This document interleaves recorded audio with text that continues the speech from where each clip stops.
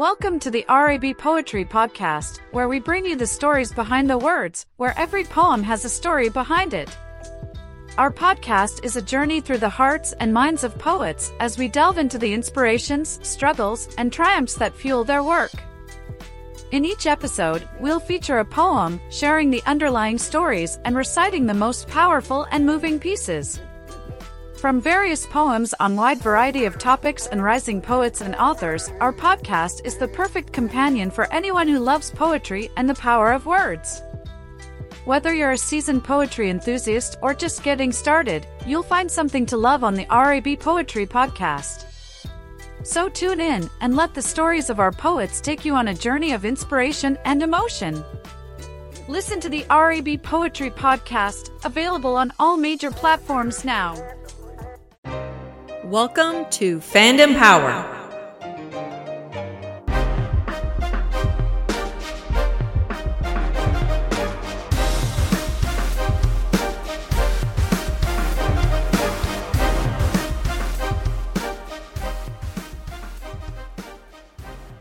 Hey, everybody. Good evening. Welcome back to another live episode of Fandom Power. Once again, you're back here with me. I'm Wes. I'm Andy. I'm Hank. 5 seconds ago. And you are there you are. Oh, the technology kills us every time. I still can't figure that out. One day we're going to get this right, and it'll be fine. But what are we up to tonight, fellas? Not a whole lot. We're thinking Disney, though. We just had the Disney Plus Day, the first ever, the inaugural Disney Plus Day, where we were promised a whole lot of stuff. Well, second anniversary. They did deliver a lot of stuff. Second anniversary of the streaming service. For those of you who are watching at home, presumably you guys have the service as well. Welcome back, Red. We are doing it live.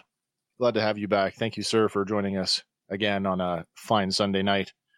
I know we've said it before in our recorded shows, but your entertainment options are wide and varied, so thank you for choosing us. We appreciate that.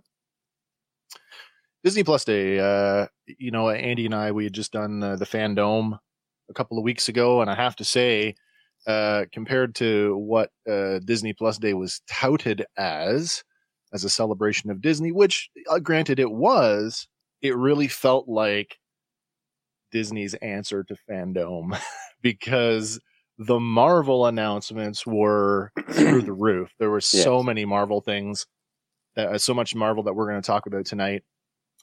And I don't know about you guys, but there was a little disappointment. I was a little disappointed. Maybe not enough Star Wars. What about Hocus Pocus I agree 2? with that. My wife is really happy about that. She's pretty excited. Bette Midler's back. She likes. What's not to like about Hocus Pocus, really? Also, you know what? For you guys watching at home, and this is something I'm going to ask you guys as well. Am I the only one that had trouble finding things in the Disney Plus menu yesterday or the day before? Sorry, maybe because there's a whole tab dedicated to it. Did you guys find there were a couple of things like the Obi-Wan thing was kind of buried? So I followed everything on the Twitter feed, and they just released it on the Twitter feed as soon as it came out, like moment by moment. They were dropping like a thumbnail for what was out. I just hop over to the Disney Plus right on my phone and just search it. And it took a while. It was all available for search, probably from 3 a.m.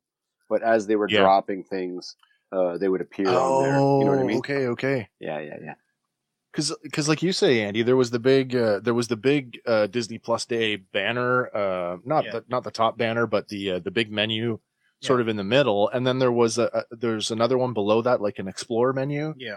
And even today, I just noticed there was a couple things that I saw there that I didn't see on Disney Plus Day. And Hank, you say you followed on the Twitter feed. Actually, I had Disney's Facebook open the whole day, just so that I could sort of keep up with the announcements as well. But every time that they dropped an announcement, I would literally back out of my Disney Plus app, then go back into it and see if the new stuff was there. Sometimes it was, sometimes it wasn't. So for any of you guys watching at home, did you guys have any issues finding stuff on Disney Plus Day? So, I guess before we get into the meat and potatoes of things, I always like to open sort of with some banter, some other. Wait, I'm getting another message here. Hang on now. What's going on?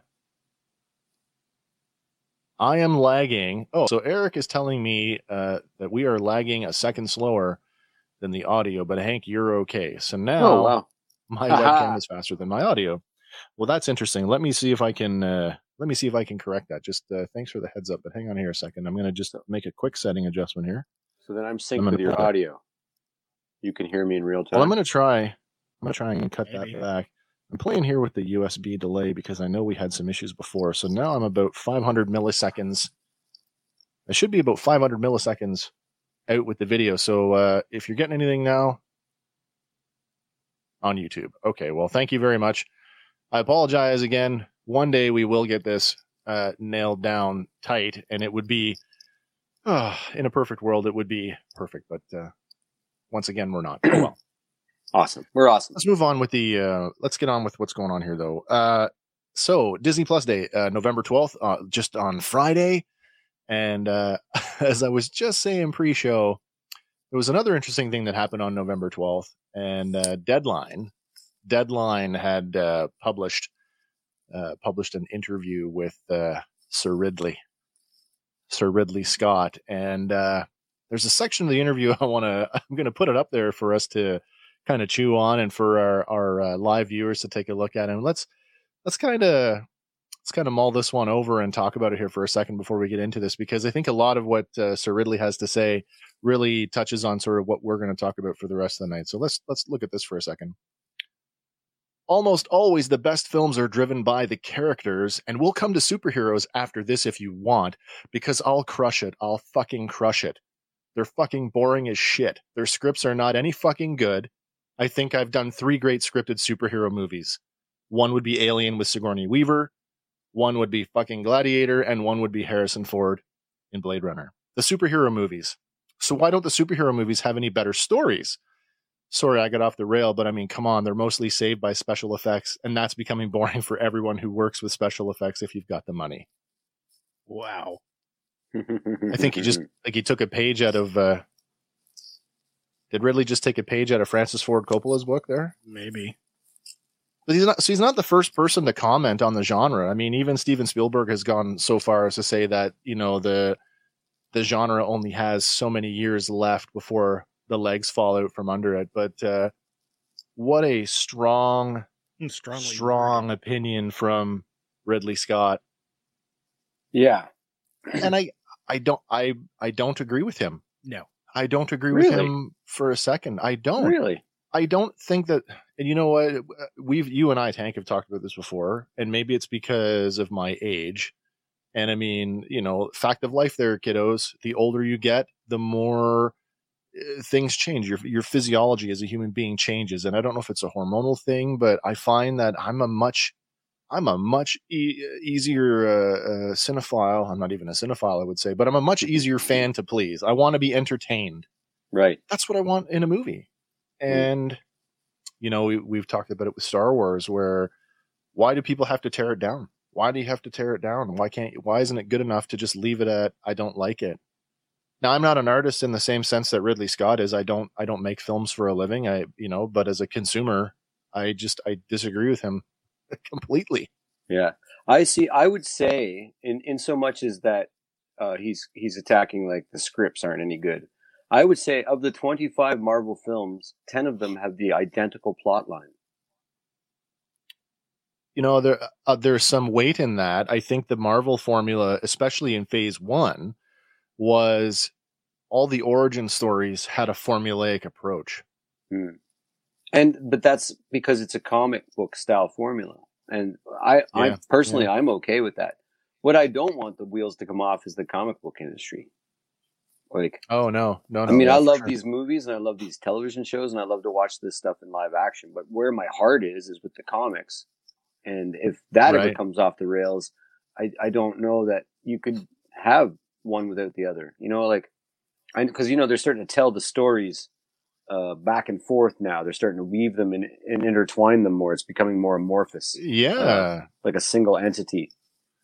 We talked about that before, where it's almost like the tail is now wagging the dog, how comic books have influenced the film industry, which is now reciprocally is now influencing the source material. So I'd like to know when that Ridley Scott interview took place and if he's seen Eternals, because Eternals certainly does not follow the format of the stereotypical superhero movie. Not at all, no. Right? It's more of an art house style movie, so it might appeal to a Ridley Scott, perhaps. Yeah. So, this is the third that I can think of, the third big-time director who sort of weighed in on the genre and has, essentially trashed it. Yeah, Tarantino had some words. Tarantino, yeah, but Tarantino is an odd duck though, because I mean, even up to last year, he was talking about I want to do a Star Trek movie, right? You know what I mean? And I know that's not a superhero movie per se, but I mean, if we're gonna throw that up against what Ridley Scott just said, I mean, he included both Blade Runner and Alien as in the genre, so I think it's fair. Super hard to argue, and I mean, we could definitely. There's but. When you're talking not only two, if he wants to call them superhero movies, but two of probably the top 10 greatest movies of all time. You can't play with that.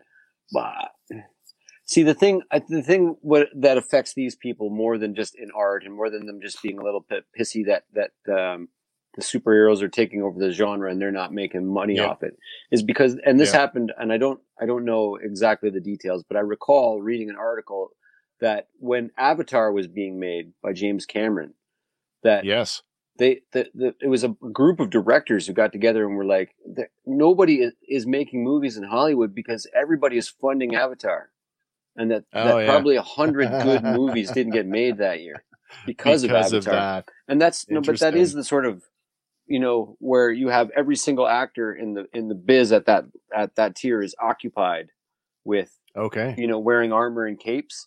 There's not a lot of dramatic stretches going on. There's not, that kind of the character pieces aren't like, you know what I mean? Like we get to these places where there's 5 actors playing the same roles over and over and over, and then they just turn those 5 actors over. We got a great comment here from Red, who says that, just waiting for that to, there we go.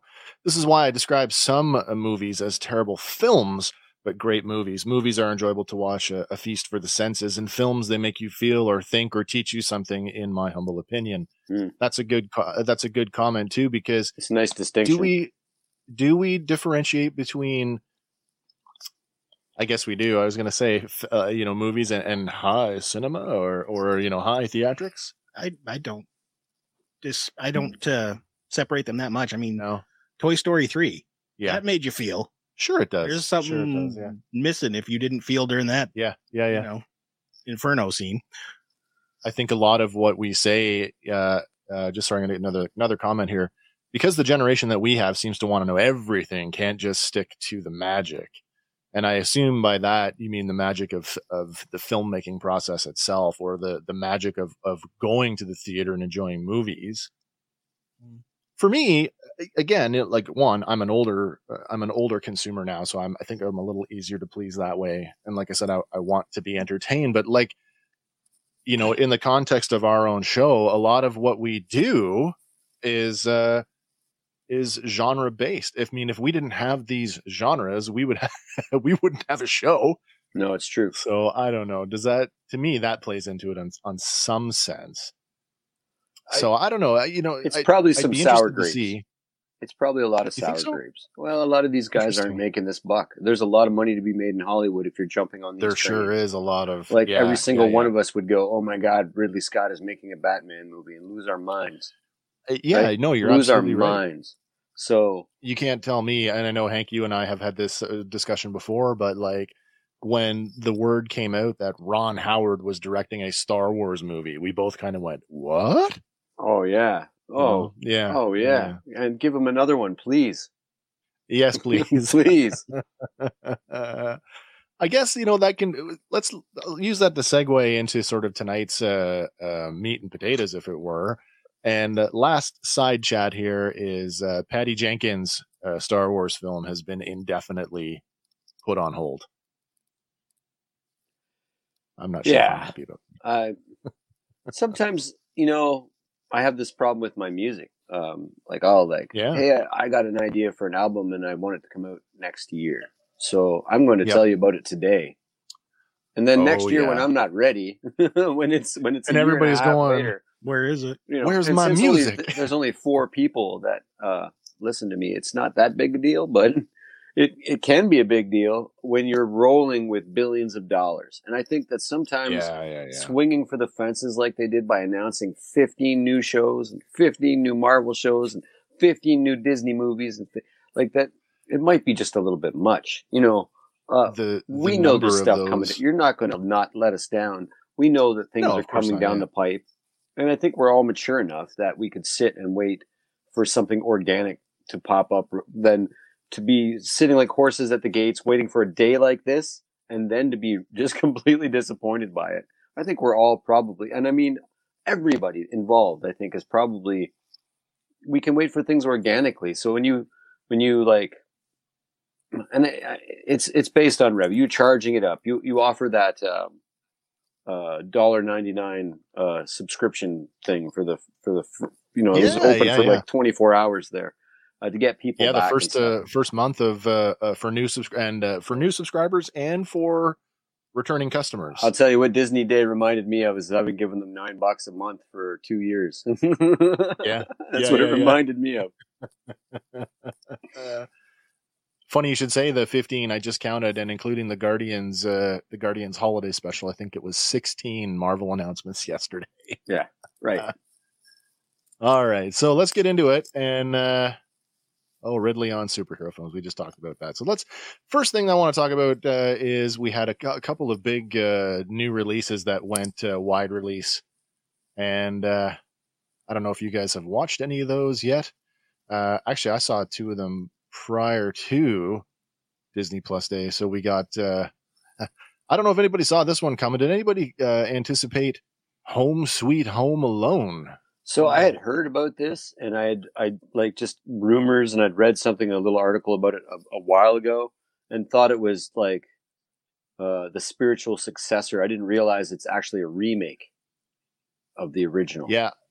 I went back and I watched the trailer. Because there's a pretty solid trailer for it, and really, as you say, ostensibly, it is now the jokes are updated and the visuals are more modern, but it's essentially a remake. Yeah, a remake of the beat for beat, and it's generally speaking.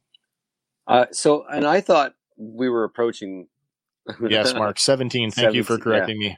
17 announcements for Marvel. I thought we were at this place with Disney where we were turning all our live action hits into cartoons and all our cartoons into live action hits. Yeah, so I thought maybe animated Home Alone to go with the live action Pinocchio would be a nice pairing. Does anybody know who Tom Hanks is playing in that? Is it Geppetto or is it the Cricket? Is he going to be the Cricket? Oh my Lord. Jiminy Cricket out of Tom Hanks as Jiminy Cricket actually sounds pretty good, to be honest. Right.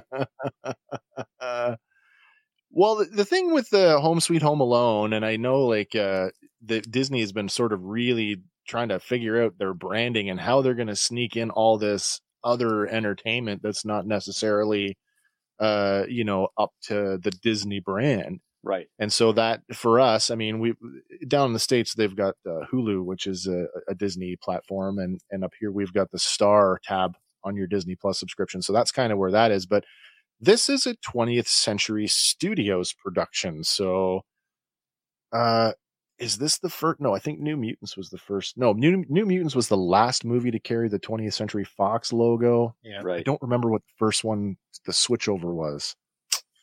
Buzz McAllister is in it. Buzz McAllister. I don't think I'm even familiar with that actor, to be honest with you. No, that's the character. That's his older brother that, Oh my Lord. Tarantula and the You mean Kevin's older brother? Yeah. Is that a now if that's real, then that gives us an actual connection back to the original. Oh, okay. All right. So or it could just be a cameo like the Ghostbusters in the female remake. Speaking of the, I know we're not talking about Ghostbusters, but the final trailer for Afterlife came out. Yeah. And we got a mid-torso shot of at least two legacy cast members. Yeah. Possibly. Could be a swerve. All right. The other one that came out, which Kim and I actually, we got this when it was down for Premier Access, was Jungle Cruise. And if you're a fan of, I was going to say, if you're a fan of the new Jumanji films, there is absolutely no reason why you would not like Jungle Cruise. And I mean, here it is another Disney film that is based on a theme park ride. And I mean, I've never been to any of the Disney parks. I've never ridden the ride, so I can't tell you how it compares. But as a movie, it's a lot of fun.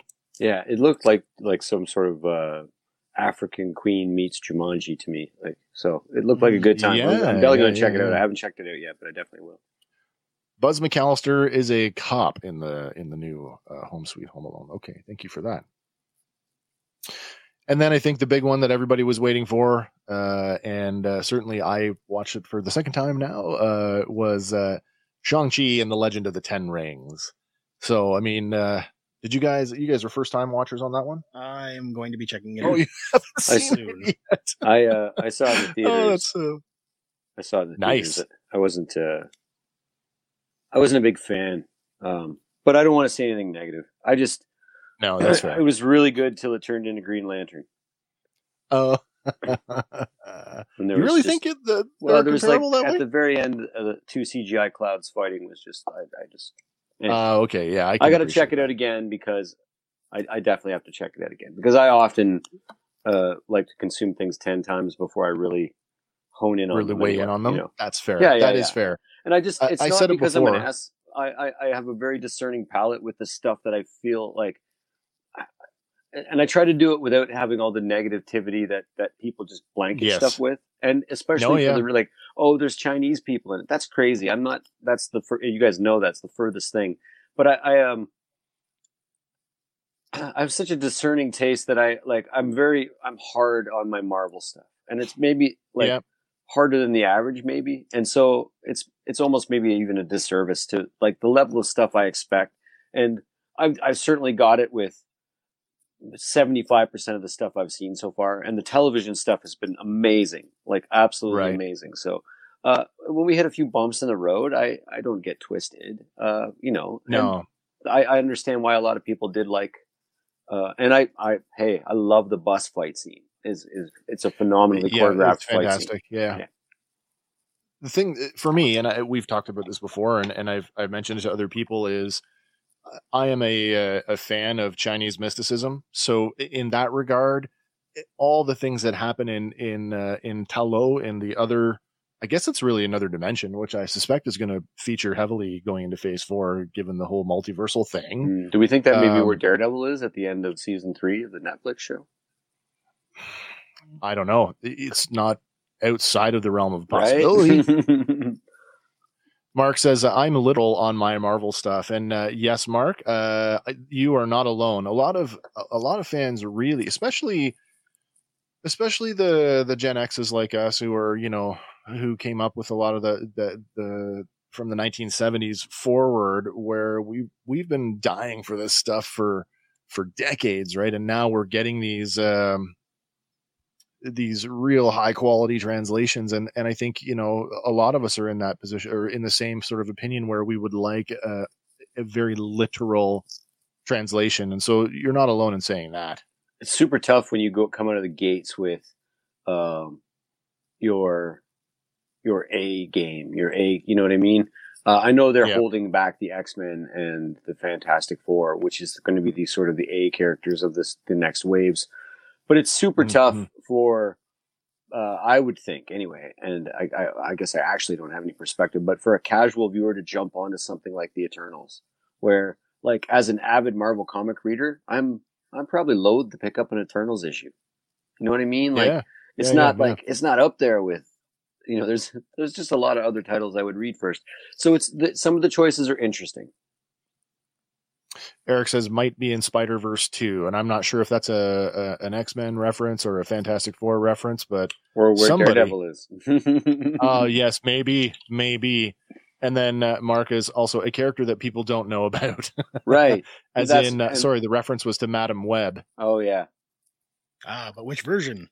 That's true. If you were a fan of the 90s animated series, then, I mean, you got pretty familiar with her very quickly. Can we step sideways into that for just a brief second? And of course we can. It's our show. We can do whatever we want. Possibly the thing that I'm excited about the most is X-Men 97. Yep. Well, let me just jump right ahead to that because I've got a screenshot for you here. It's not they tucked another Spider-Man cartoon, Spider-Man Year One, in with that, which looks like it's going to be 1960s style Stan Lee, driven kind of early Spider-Man stuff that looked interesting. But this thing, I'm a huge fan of this cartoon, the original at any rate. And I dove into season 6, the last season, or season 5, which is 6 episodes. And it was although they took liberties, it was the first place where we actually got stuff like where they were picking stuff out of the comics that didn't talk down and I realized I was an adult while it was on, but the stories they chose to tell, well, that's possible. I think that's probably true. Madam Web brought in Blade. Yeah, that's entirely possible. They started telling the stories like the version, like Hot Aunt May. Yeah, so Julia Carpenter. Yeah, right. You get like just this like the Age of Apocalypse story and the crazy the Dark Phoenix stuff. The Phoenix and the Dark Phoenix thing. Really dark sort of path, like the horrible stuff that happens to Cyclops with Mr. Sinister and it. I was going to say the final season actually has a whole episode on the origin of Sinister as Mr. Essex. Right, and Nathaniel Essex. What we're all hoping is it's just going to pick up where we left off, and it certainly appears that way with the title. And then the graphic they show us, and then I heard that at least 10 cast members will be returning to either new roles or their original roles. I don't know who's alive still, but I am so excited about that. Yeah. So Allison Court should be. What did I get here? Yes. Yeah. The big comfy couch. That's right. So according to what I read in the research piece, it's a revival of the classic animated series with several original actors reprising their roles, set to pick up where the original series left off. It is the first X-Men project produced by Marvel Studios. The revival will update the series for modern audiences and explore how the characters have changed following the turn of the millennium, while also paying homage to the original series. Perfect. So, gateway to live action stuff, I would assume. I can totally, I'm totally anticipating some gentle updates to the animation models and they're great. But let's be honest, the Wolverine's claws look like shite.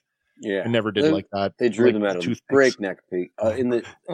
Those studios just mass-produced cartoons in the 80s and 90s at breakneck pace. Yep. Yeah, really. Yes, better have that kick-ass intro music. So help me. There's another side story out there for you guys. When you get some time, you want to dive into it. Is that there's a question as to whether or not the intro music is stolen from a Russian. It's almost like a Russian big band piece. Oh no. Yeah. I'll try and find it and do a social media post for it later.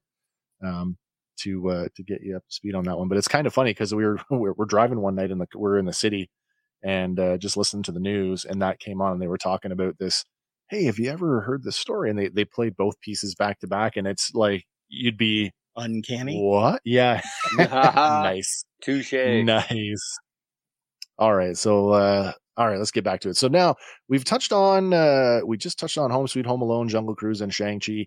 Now this one kind of caught me off guard, and I actually watched this. So everything we're going to talk about tonight, I have watched for the most part.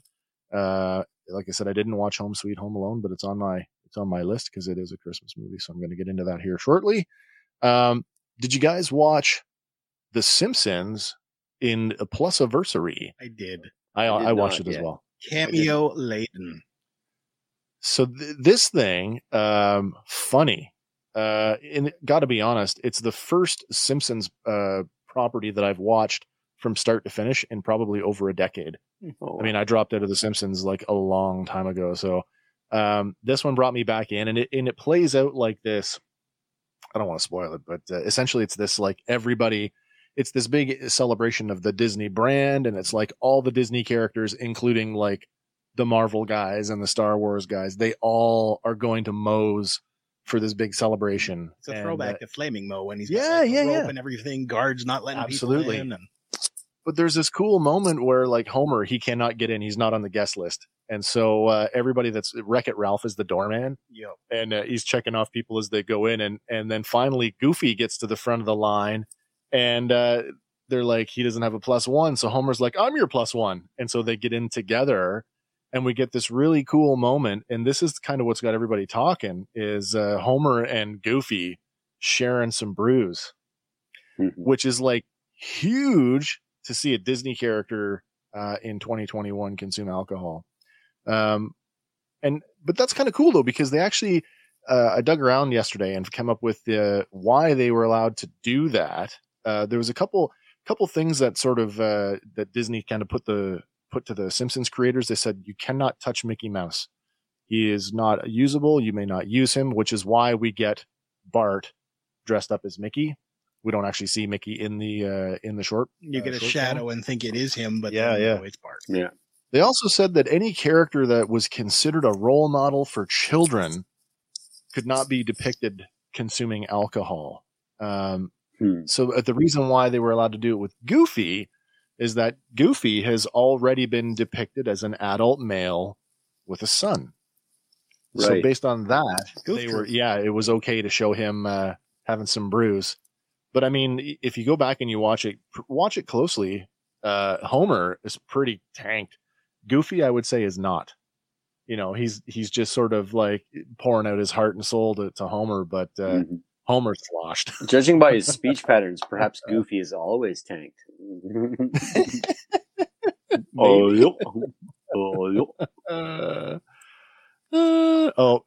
Sadly, of all the characters, Goofy would be the one to drink. Single father, perpetual klutz. Yes, I agree with that. I think what's the Goofy Sports? All the Goofy Sports shorts from when we were kids. The goof can hold his liquor. Nice. All right, so that's kind of the we would just do there the films, the Simpsons thing. All right, let's go ahead first here into the Marvel stuff, and it's not in any particular order. It just happened to be the way that I was putting the episode together.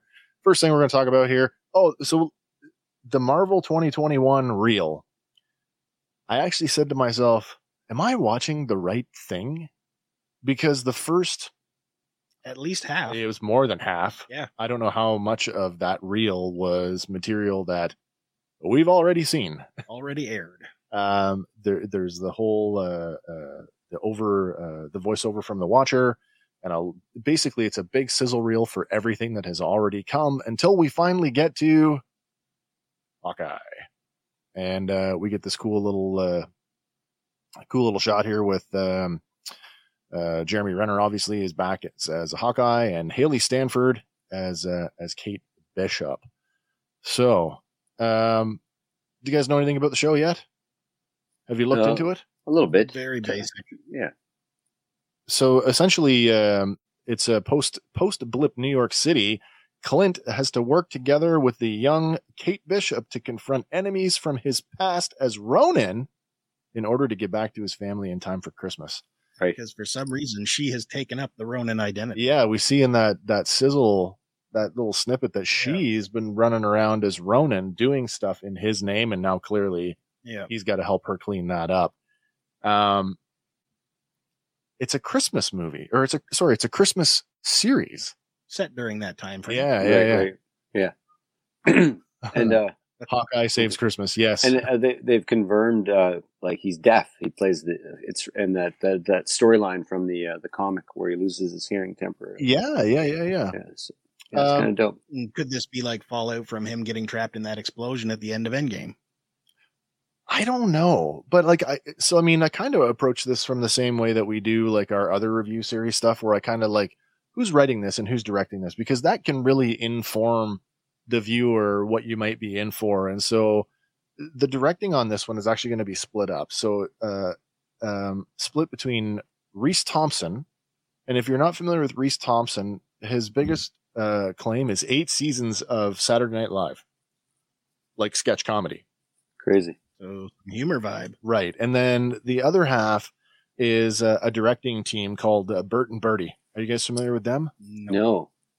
Amber Templemore Finlayson, known as Bert, and Katie Elwood as Bertie. So Bert and Bertie, and their biggest claim to fame is a film called Troop Zero. Don't believe I've seen that one. So now we've had comedy in Marvel before. Ostensibly, Ant-Man was a comedy. Yep. Thor Ragnarok was a comedy. Guardians of the Galaxy. Yeah. And I mean, we know that comedy as a trope in Marvel, they are compatible, but I don't know what to expect. That we've got a sketch comedy writer writing a serialized television series. Not saying that they can't do it, but I just kind of go, what is that going to look like? Sorry, I had seen something with it where the two characters were like having this conversation, and it felt there was like no chemistry between them in this sort of live snippet they were doing, and it seemed awkward. And then it was like maybe it was on purpose. They were very awkward around one another. These are the kind of things where there's really nothing to lose for me. I don't really care about Hawkeye too much, so there's nothing to lose for me. So I'm going to watch it and enjoy it. The other thing is the writers on this one, Katie Mathewson and Tanner Bean. These people both worked on Christmas Ever After.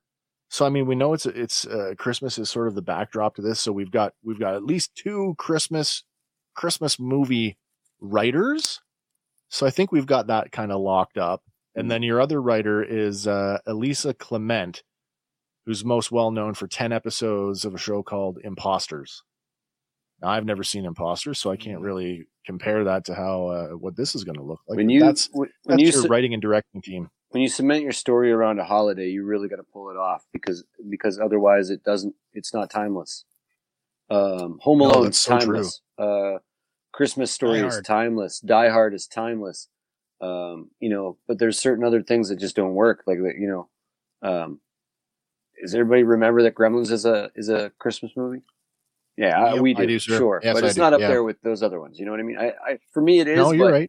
But it's got that other, So you really got to pull Christmas or Halloween or Thanksgiving right off the shelf to make it work. Right. To keep it timeless. Otherwise, it gets pigeonholed into just let's watch it next Christmas again.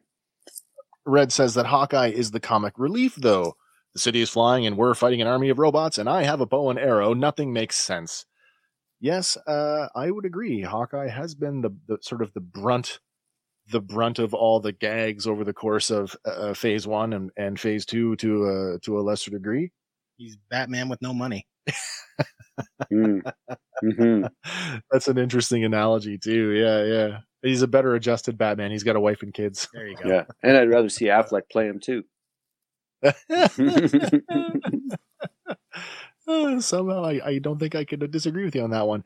Cool thing, we saw this before in an earlier Hawkeye trailer, but we get a better look at it this time, is the billboard for Rogers the Musical. That was my favorite thing in the whole trailer, actually. Yeah. I'm quite jazzed about that. I'd like to know, as we saw with Thor Ragnarok, and we're going to see again in Thor Love and Thunder, we've already seen the play within the movie. So are we going to see parts of Rogers the Musical? Is somebody going to be attending that show and we're going to be inside the theater? If that was a Disney Plus release, I would watch that before a lot of the stuff they did release. Andy, you've been reading some stuff. I have been. There's been like outcry on the internet. People want this to become a reality. Oh yeah, to do it as they need their musical. You guys familiar with Arrested Development at all? There's a musical within the show. They do the Fantastic Four, the musical. Yes, they do. Inside the show, it's kind of weird, and Ron Howard's involved though. It's kind of neat. Listen, if you can do, Star Wars the musical, that's a real thing. Look it up. It's a real thing. Yeah. Spider-Man the musical. Yeah. There you go. I mean, the genre stuff that we all love, people have, taken to wanting to adapt it, and whether it's good or not, I don't know. Disney, what is this? Disney should hire Lin-Manuel Miranda to make this for Broadway. Nice. Oh man, what kind of world do we live in when Marvel is on Broadway? A good one. Yeah. All right, what's next here? So that's Hawkeye, and then what's next? Do we get? This one was hard to screenshot, man. Everything was so fast and cut and dark. Moon Knight. I stood up. Speaking of that, I stood up. I got creative. Like this one. Either I forgot about it or I didn't know about it, which seems unlikely. And I certainly didn't know that Oscar Isaac was attached to it. I stood up and cheered for this one.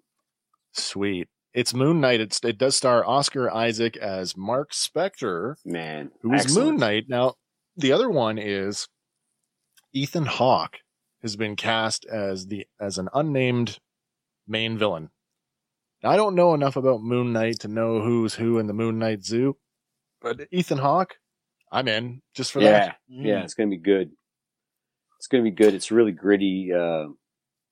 Most of it was very, they needed that Batman edge. I always had a secret, it was always one of my guilty pleasures, Moon Knight comics, actually. Yeah. What do we know about the character? He's rich like Batman. Based. Yeah. Yeah. His powers are Ankh based, magic Ankh. He's got a multiple personality disorder. That's right. I don't know if that's in the comic book or if that's just for this. I think it's in the later iterations of the character. There's more than one Moon Knight in some of the comics, like different guy wearing the mantle. It's ostensibly Batman, dark and brooding, but it takes the trope and puts him in a bright white sort of cowboy outfit, like not literally a cowboy outfit, but that trope, the bright white knight. He's a billionaire. Yeah, he's got lots of money to back it up. The premise reads, Mark Spector, who suffers from dissociative identity disorder, is drawn into a deadly war of gods with his multiple identities. And as you say, it's heavily Egyptian based, right? Because he basically is the embodiment of one of the Egyptian gods or something. He gets his powers from one of them or channeled through him. What's cool is, this is a really interesting thing. The directing duties on this one are split between a gentleman by the name of Mohammed Diab. Now, Mohammed Diab is an Egyptian screenwriter and director, but his work primarily focuses on issues that concern Egyptian society and culture. Perfect.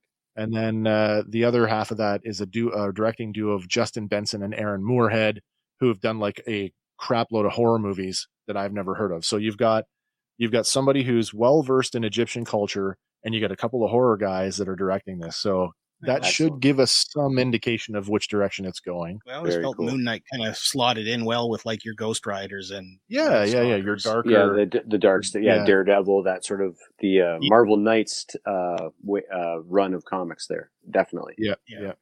We've got a writing team consisting of Bo DeMaio, who was a writer on both The Witcher and the animated series Witcher: Nightmare of the Wolf. Oh, cool. Now, then we've got Danielle Iman, which is pretty cool. Back on, she worked on a show called Swagger, where she was a Writers Guild of America trainee for 10 of those episodes. And then she worked as additional production staff on Grey's Anatomy. So this is actually her first shot in the writer's seat, not under somebody else. So good for her. It, shows that Marvel's willing to take chances on people. They say this one is going to be 6 episodes, each of those somewhere between 40 and 50 minutes each. So it's consistent with what we've seen so far, I think. Yeah. All right. So I did get some more stuff here from Moon Knight. We've got, there's a shot of Mark Spector, and obviously this is somewhere museum-ish. I think that's a crocodile in the foreground and a sarcophagus in the background. And then a little bit of foreshadowing here with the whites on. And then it's really hard to see. This scene went by so fast. It was hard to get what's going on here, but like he's literally pummeling somebody at the end of that corridor. Somebody. Yeah. And then right towards the end of the Sizzler, we get this sort of hero shot with him leaping across across the street. That's the crescent moon. Yeah. But I mean, look at the width of that. Try that one, Batman. And then later on, there's a couple shots that are out of order, and this one happens so fast. I barely got it. It's really blurry, but a little bit more of a shot of some of the costume elements there. Anyway, the hero landing.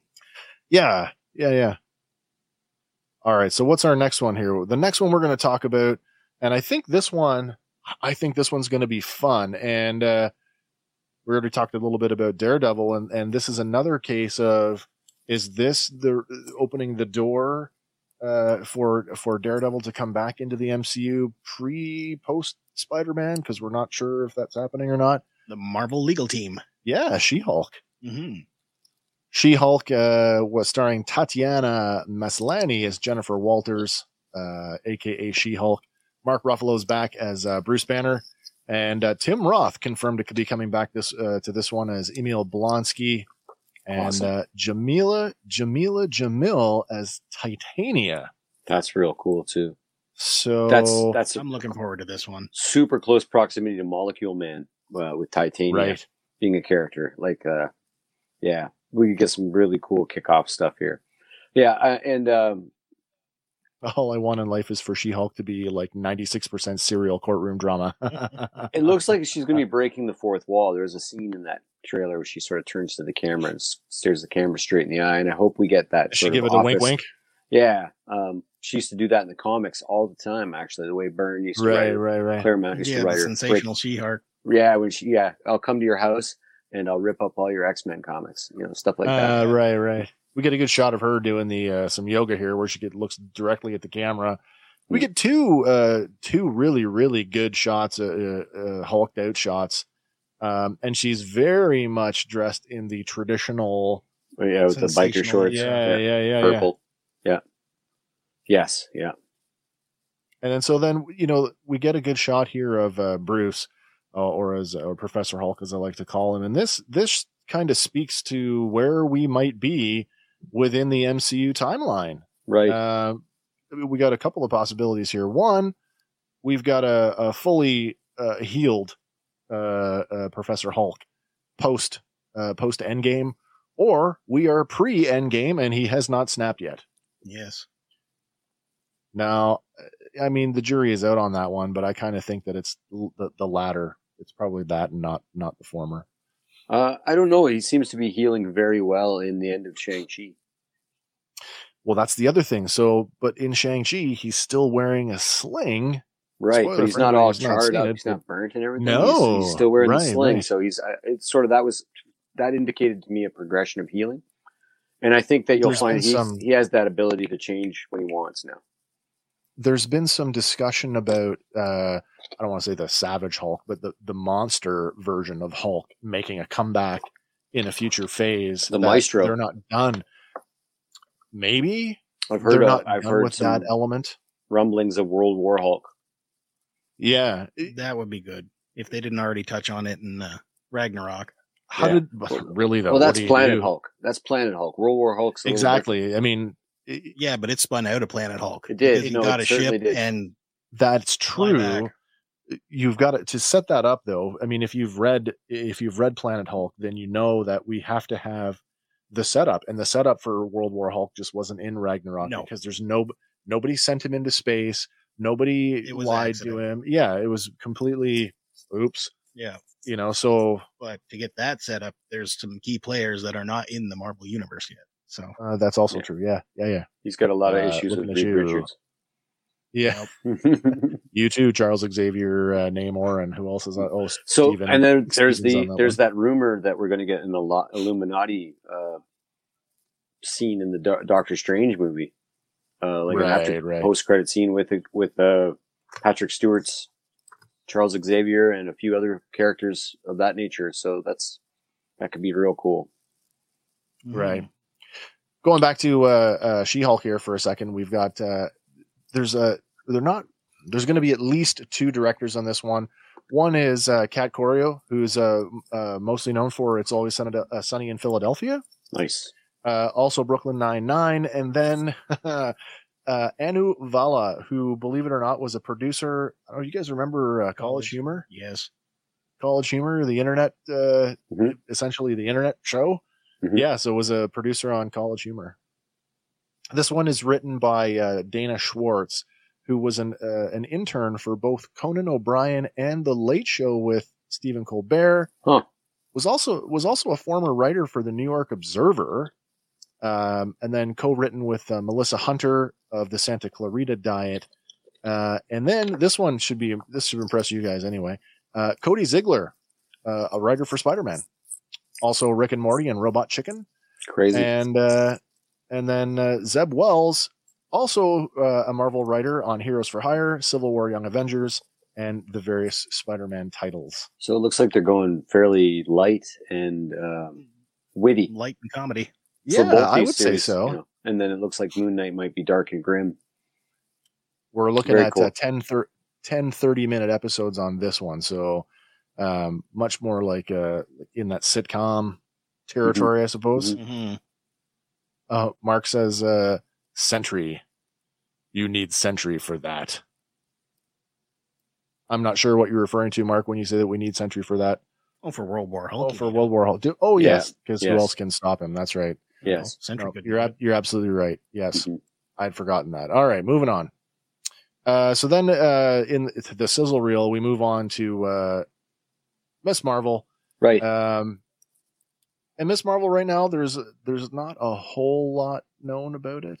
It surrounds Kamala Khan, who is a big fan of the Avengers, particularly Carol Danvers, as she struggles to fit in, and then she develops her own superpowers. Mm-hmm. It stars Iman Vellani as Kamala Khan or Miss Marvel, and then also we have directed by a duo of Adil El Arbi and Bilal Fallah, who directed Bad Boys for Life. Also directed by Sharmeen Obed Shinroy, who's a Pakistani-Canadian journalist, filmmaker, and activist known for her work in films that highlight the inequality of women. Awesome. So this is another one where, you know, the people that we're hiring to make these, to make the pieces aren't necessarily traditional filmmakers, but they have a vested interest in it. They're activists. Going to be done right. Yeah. These are people who are interested in cultural issues that are important to them. And again, you know, this came up today in a whole other respect, but again, the whole idea of something being woke, and my counter proposal to that was, since when is woke being a bad thing? When is representation ever a bad thing? Never. So happy to see that those are the type of people that they're hiring. And like people saying, you know, go out and create new characters. Yeah. Here you go. Right. Absolutely. Heard in an article, rehash of her. I read an article the other day, though, that they've put the brakes on the show quite a bit, and it was interesting to see that there was kind of a mini trailer for it. I actually agree with that. I really do agree with that. She's an amazing character. But I heard that they mucked with her powers so badly in the show that they're going to redo a lot of this. They're going to reshoot some stuff? Okay. They gave her energy-based powers like Carol Danvers, and apparently didn't test well, apparently. Didn't test well. And like they, you know, everybody wants that Kamala Khan, that Miss Marvel from the comics, and it's fantastic. We actually get in that Sizzler, we get something, and I don't know if that pertains to, but here she is. She's wearing her Carol Danvers costume, and she's about getting, to fly. You know, she's rimmed in some form of energy, and I don't know if that's being thrust at her or from within her. Like, I'm not sure where that is. So it'd be interesting to see how that plays out. But I did have a thought too as to why they might have gone that direction, and that's that while Kamala Khan is I agree with Red there. She's one of the greatest things to happen to comics in a long time, probably a decade. Because her power set is derivative of Reed Richards, I don't know that you want to take with his I don't know, like where he sits on the pantheon of Marvel characters. I don't know that you want to introduce him second and have a group of people that don't know the comics go, oh, why is that guy derivative of Miss Marvel? Of her, yeah, rather than the other way around, because she's an homage to everything that's come before her, and that's very important. But I'm actually, I didn't know about this show. I again, it was one of those things where I'd read a little tiny blurb, and this is sort of reminding me, and I'm excited about it too, especially when I hear about the creative people. Like, That's a good comment. In fairness, stretchy powers are a huge cost in special effects. That's what I'm hearing. Yeah, they got to knock it out of the park, right? They got to knock it out of the park. We've seen it with DC Flash. Elongated Man. Yeah, with the Elongated Man, where Ralph if you do something close up, like if you do something like just in frame, where you can just stick the hand in, like whoop, it can kind of work. But then when you have these full, the full body, where you've got to see the whole character doing his thing. I mean, there is a cost associated with that, and I know we've said this before. Yes, it's Marvel and Disney, and we tend to think unlimited budgets, but it is a television budget. So how much money are they gonna put into it to make that look credible? And I'm sure that it's more than your average TV show, but still, the technology has been tested. What with the first, version of I hope they don't do that with Adam Warlock. Yeah, I feel you on that one, Mark. Yeah, we all want to see Adam Warlock do his full potential. Bit late to the game for him, though.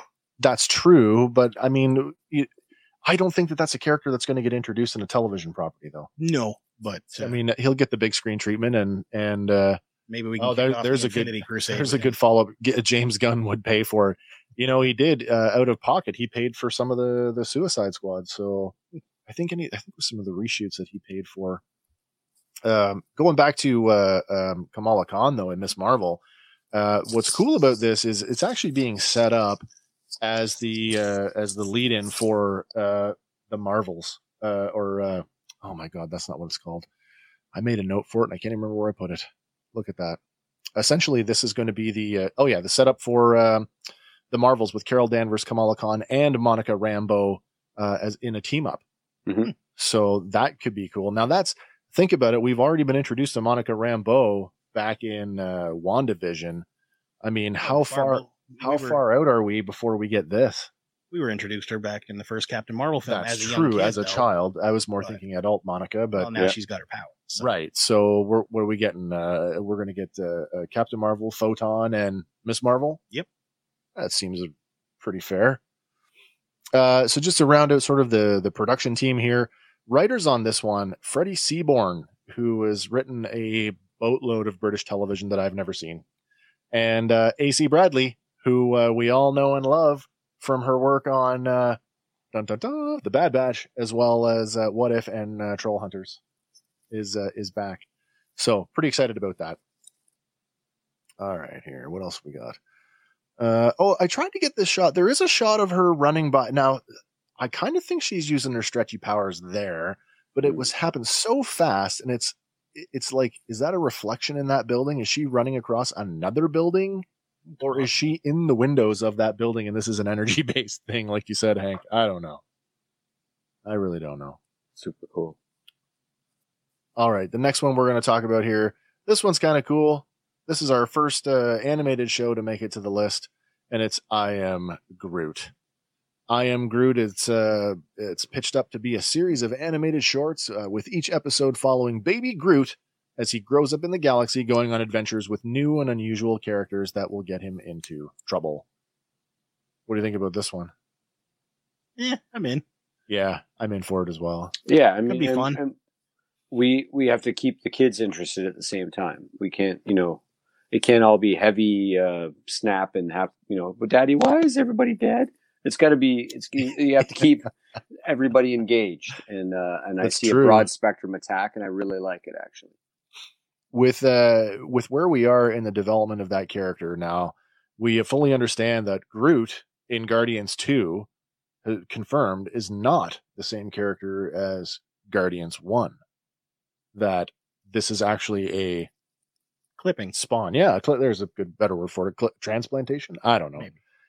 Is this baby Groot going to be another member of the species or another clipping from the character that we've already come to know? It's possible. They do say there's multiples of them. That's true. Because Thor speaks the language. Technically, her stretchy powers are her borrowing mass from herself at other points in her personal timeline. It could explain the energy aura. That is a fair statement too. So Groot. Is it going to be? It may be. We don't know. It might be. I think it's a great opportunity though for like a lesson-driven show. Yeah, because I think this one is actually set up to be animated shorts. So what? We're probably sub 10 minutes per. Maybe 10, 15. Yeah. But that takes us up to the next one, which is also a related thing. And this one I'm particularly interested in because it is the Guardians of the Galaxy Holiday Special. And I'm just going to preface this by saying that James Gunn has already gone on the record to say that he was a fan of the Star Wars Holiday Special. So I'm kind of curious, like, how big a fan were you, James? Is this going to influence this? We're going to resurrect B. Arthur.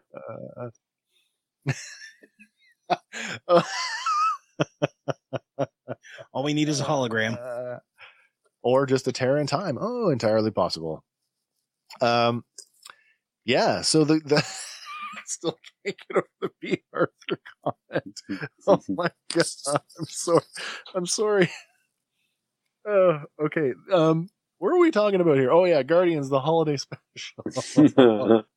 The Guardians of the Galaxy Holiday Special. So this one, 100% created, written by, directed by James Gunn, is set to air 2022, and it is being filmed concurrently with Guardians of the Galaxy 3. At this point, we're looking at about a 40-minute long special, and it is said to be placed between the events of Thor: Love and Thunder and Guardians of the Galaxy 3, and it would see Groot return home to Planet X. So that's interesting. I mean, I'm not a fan of the new, I still say the new Guardians of the Galaxy. I know that's not true anymore. But I'm not particularly a fan of this iteration of Guardians in the comic book, so I don't know anything about Planet X. And I've said it before. I mean, the MCU is my window into Marvel now. It's my default Marvel, so I'm curious to see what that looks like. That would be cool, yeah. All we need to see is him and Zach doing another zombie movie. Funny you should say zombies, Mark. That's coming up on our list here shortly. All right, so that's the Guardians of the Galaxy thing, and then we get, as we just finished, we're getting a second season of What If. Nice. So What If season 2 just announced. There really are no details to this yet, but it's probably fair to say that the storytelling is going to mirror what we got in season 1. I mean, what did we get? We got, how many episodes were there? 8? There was supposed to be 9, but we only got 8. Do you think we'll get that 9th one that they? I think so. Yeah. Yeah, that's the rumor. Yeah. Do you think that they are going to stick with the pre-existing MCU stuff that we've already seen and riff on that? Do you think we'll get anything original or maybe even comic inspired? Possibly. Could be a good way to introduce stuff. I guess so. Yeah. Yeah, I really like good comment here from Eric Draxiclaus. I really like the format of the first sort of 7 of them. So I hope we, hopefully it's not like formulaic where we get the Watcher builds another team to save the. Right. Oh, we seem to have had a freeze there for a second. Yep, he's chopping up on us. Yep. Funny situations. Right. All right. We lost you there for a second, but you seem to be pretty stable now. Okay. You want to just go through what you were just talking about in the last 40 seconds? Oh, sure. If I can remember. Just basically, I can't remember. Well, let's move forward. I can't remember. All right. This one brings us to something. Now, Andy, you didn't really know much about this, and I didn't either. I had to do a lot of reading on this one. We're going to get a show called Echo. And I think a lot of people were kind of going, what the hell is this? But the more I read up on it, the more I'm sold on this one. I think it's actually kind of cool. If you're not familiar with Echo is a character by the name of Maya Lopez. And she's a member of the Cheyenne Nation, and she's deaf.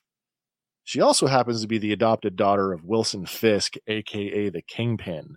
Now, her powers are said to be similar in nature to that of the Taskmaster, in that she can mimic other people's movements perfectly, and through a series of watching tapes, goes on to pick up Daredevil's acrobatic ability and Bullseye's aim. But because she is a deaf character, she is particularly vulnerable in the dark. Now, there's another thing with this character that I read, in that in an alternate timeline, she's also one of the physical embodiments of the Phoenix Force.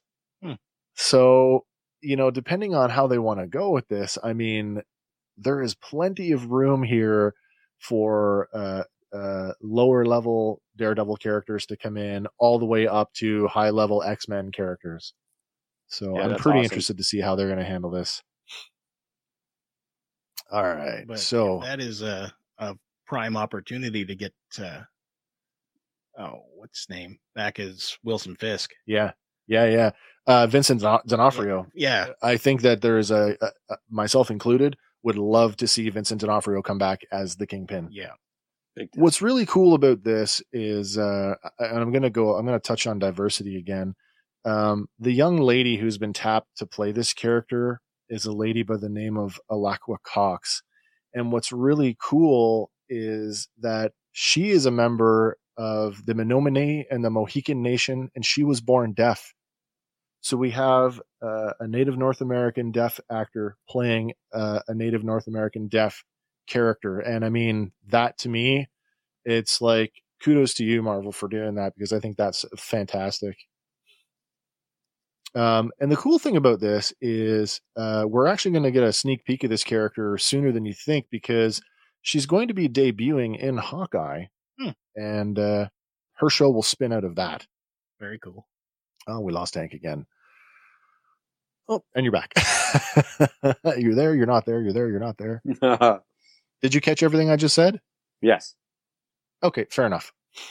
All right, so that is Echo. And then that brings us back to another one we just wrapped on, and we talked about this one extensively. We covered this in a previous review series. We're going to get a second season of Loki. And the variants. Yeah, well, I mean, I am super excited to see where this is going to go.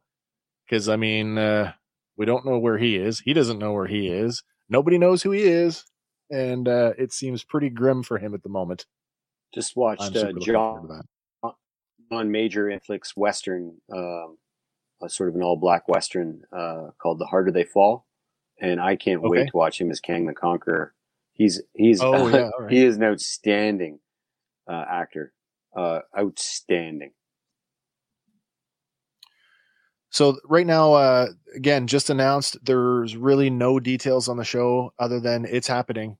So, I mean, we could go anywhere with this one. Anybody want to throw some speculation out there?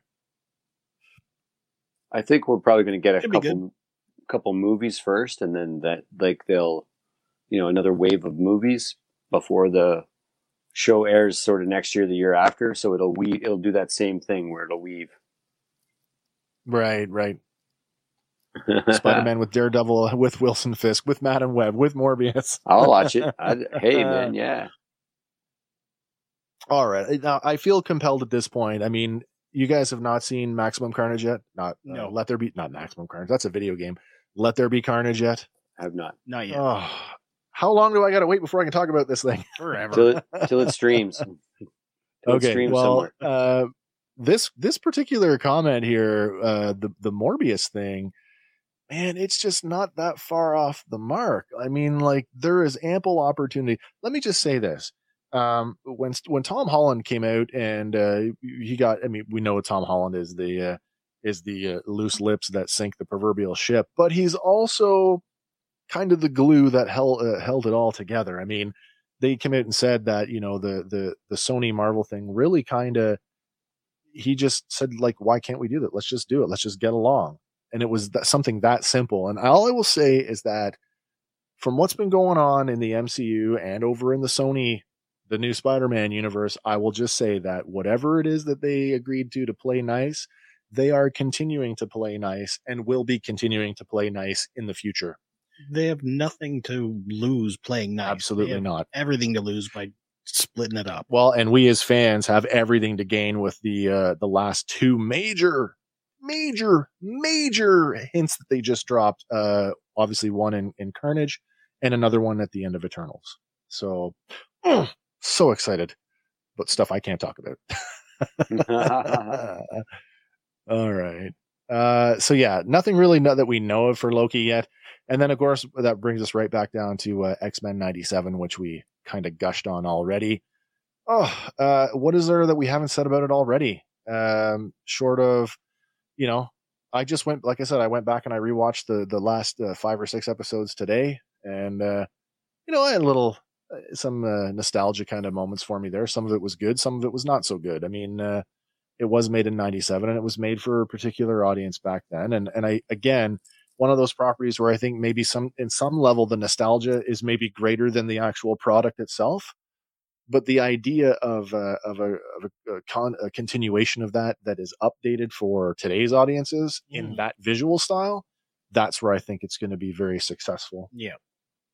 Did they not just, Hasbro Pulse, did they not just announce a animated style Wolverine figure? They did, yeah, as a matter of fact, they did. Red, I don't know, the Sony Marvel thing reeks of parents holding off divorce for the sake of the children. Yeah, and us infinite Marvel fans are definitely the children. Yeah. Do it for the children. Well, I mean, that's okay. I mean, we know that it's not going to last forever. I mean, Sony, there's no chance that Sony's ever going to relinquish anything that is potentially going to give them a slice of that Marvel pie. Yeah. But like you say, it is in their best interest to continue to play nicely where, they can distribute their stuff. Or best thing about Marvel divorced stuff. Parents is double Christmas. Yeah, that's true. I don't know. We tried that with Fox and didn't work. Not as well. Okay, so after X-Men, here we go. We're going on to this one. We're getting Ironheart. Now, this is a relatively newer character, is it not? Yep, Riri Williams. Yeah, so Ironheart, based on the Riri Williams character, who will make her debut apparently in Black Panther: Wakanda Forever, and will be played by Dominique Thorne, who, if you're not aware, was just in Judas and the Black Messiah. So a little primer here for the character, because I really didn't know anything about her, but Riri Williams is a 15-year-old super genius who creates a suit of armor similar to the Iron Man suit. But she used stolen material from the university that she was attending, and when campus security come knocking, Riri flees with the suit. While preventing a prison break, her suit is damaged, and she returns home where she continues to improve the suit. Tony Stark learns of her achievements and endorses Riri's decision to become a superhero. So, what do we think about that? I'm interested. It's a neat character. I have a problem with her in the Marvel Universe and the way she was brought in. And again, I try not to have any weird problems that aren't, what they did was they introduced her in the first panel of the first comic she was ever in. They were like, this is the smartest person in the Marvel Universe. Oh, there's a lot of smart people in the MCU. There are a lot of smart people in the universe, and a lot of them are just, it's one of those things where you just, let's show a picture of a guy with a sword and then just say, this is the deadliest guy to ever hold a sword. Okay, I believe you, but that's very boring to me.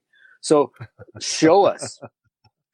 Yeah, show me why. The smartest person. Show me why. Because Reed Richards, that was built up over decades and decades and decades. Right. So it almost takes away from how cool a character she is by putting that blanket on her panel 1. And that's the only problem I have with the character. Other than that, great character, smartest person in the Marvel Universe.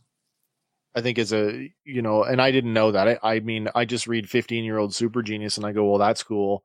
But even that trope, we've already seen that with Amadeus Cho. Yeah, the young what's it, the totally rad Hulk or whatever it is. Totally awesome. Totally and awesome what's that Hulk, other guy? Spider-Man. Oh yeah, that guy. The guy we're going to talk about here in a minute.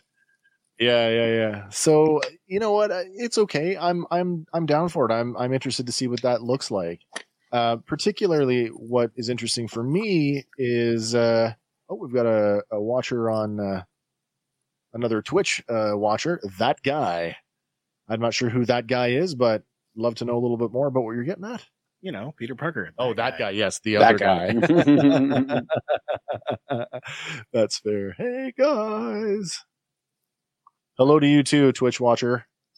Oh, it's Mark. Mark has moved over to Twitch. Mark has been watching the show on at least 3 platforms tonight. Ah, boy. All right. So, particularly what's interesting for me is, and I know that this has been a criticism of the MCU as of late, is how much of what's spun out of Iron Man, how much is dependent on, like, will Spider-Man ever get out of Tony Stark's shadow? You know, like it's that same thing. So, I mean, will there be a reprisal from Robert Downey Jr. In this? Is it going to be set post blip? You might see some sort of Force Ghost or sort of automated the Tony Stark AI. Right. Yeah. You might well see that, but they laid out pretty implicitly in the last Spider-Man movie that, and even in Endgame, that Spider-Man he was meant to be the best of us, and he's the leader of the Avengers now, whether he likes it or not, and he is the keeper of Tony's legacy in terms of the glasses and the AI and all his gear and his tech. He's the spiritual successor to Iron Man, which as a purist, I prefer him grittier and stripped down a little more. But if we're going that direction, living in Aunt May's house with a secret lab in the walls. I think the moment Tony dies, Peter steps out of his shadow. Yeah, I'm with you on that one. I mean, technically, if you're going by the comics, Iron Man was in Spider-Man shadow long before. Well, this is it. Yes, it's that's true. Yes. But I mean, the big bank, right? Yeah. Iron Man came out and was this like crazy hit, and so everything kind of spun out of that. And so, I mean, you couldn't avoid that Iron Man had to be the sort of the central character of everything. And so you started with. Yeah. And I mean, I think that's part of the criticism of the current state of the MCU. I wouldn't say the current state, but what we just saw recently with the 2 Spider-Man movies is that this was still, you know, all the villains, they were all fallout from Tony Stark, you know, and again, I mean, that doesn't mean that they were bad movies. It just means that, like, the echo of Tony can still be felt, you know, later on post death. And I mean, and we're going to get into that a little bit more with some of the other stuff we're going to talk about. Mm-hmm. But yeah, so I'm just really curious to know how that the absence or the presence of Tony Stark is going to influence or not influence Ironheart. But speaking of that guy, that's the next one we're getting is Spider-Man Freshman Year. And Freshman Year is billed as an animated series exploring Peter Parker's origin and early days using the Spider-Man persona in the MCU. Cool. In a visual style that celebrates and pays homage to the early Spider-Man comics. And we got a second shot here of that logo as they tore off the corner, and we get a shot of, well, that must be a young Peter. And what's this, Marvel? You will find that Marvel will lose stocks. Yeah, there might be some truth in that. Did anybody else see that shot of Peter and automatically have a flashback to Spider-Man 1967? Ditko. It reminds me of the Ditko comics, man. Yeah. I saw that and I'm like, wow, that's I mean, the backpack is kind of modern looking, but I mean, he looks like he stepped right out of the 60s TV show. Oh, we lost Hank. Maybe he'll join us a little bit later there. Oh, the technology that continues to plague us. Yep. Speaking of Ditko, isn't there something right now going on with his estate and Sony as there's some sort of lawsuit going on? It's with Ditko's family and the estate, and that there's an argument that anything that was payable to him is not payable to the estate, and it's very convoluted, and I don't know the details of it. I think we touched on that once before. If we didn't talk about it on the show, I know we talked about it offline, but well, the amount of legal troubles between, right, or legal, bridge work between Sony and Marvel. We don't need extra. No, and then supportive. Oh, he's back. Hello again. What's going on? I figured you'd jump back in there when you could. Oh, that's fair enough. I think it's a kind of old hat. It's old hat now. Yeah. You just bounce in and out whenever you want to. I'm fast at it now. I'm saving the world. All right, so thank you. We're just talking about Spider-Man Freshman Year, and we're talking about the Ditko lawsuit with Marvel Comics, and I don't remember. Do you have any details on that? Where that's at right now? I don't actually. Maybe because there hasn't been much press, maybe it's gone away without much fanfare. certainly, I don't think people should hold what doesn't belong to them hostage. At the same time, this company makes oodles of money and probably could shut them up for a reasonable fee. You got guys like Larry Hama who are still very active. They're still working somewhat, and they're active in their fan communities, and they talk about working at Marvel in the bullpen. And I mean, that's really what it was. Like, you were hired, you were paid for a product, and you didn't own your work. Right. Marvel owned it. So, I mean, clearly the family at the estate of Ditko feel that there is some legal merit to getting paid for it. But Ditko's only been gone. Ditko's only been gone for about 2 years now, and I in this particular instance, I would have think if Mr. Ditko had a problem with it, he would have spoke up about it. But he was so prevalent. He was very well aligned with Marvel Comics. Everything I ever saw, interviews, artist signings, things like that. He never had a bad word to say about anybody.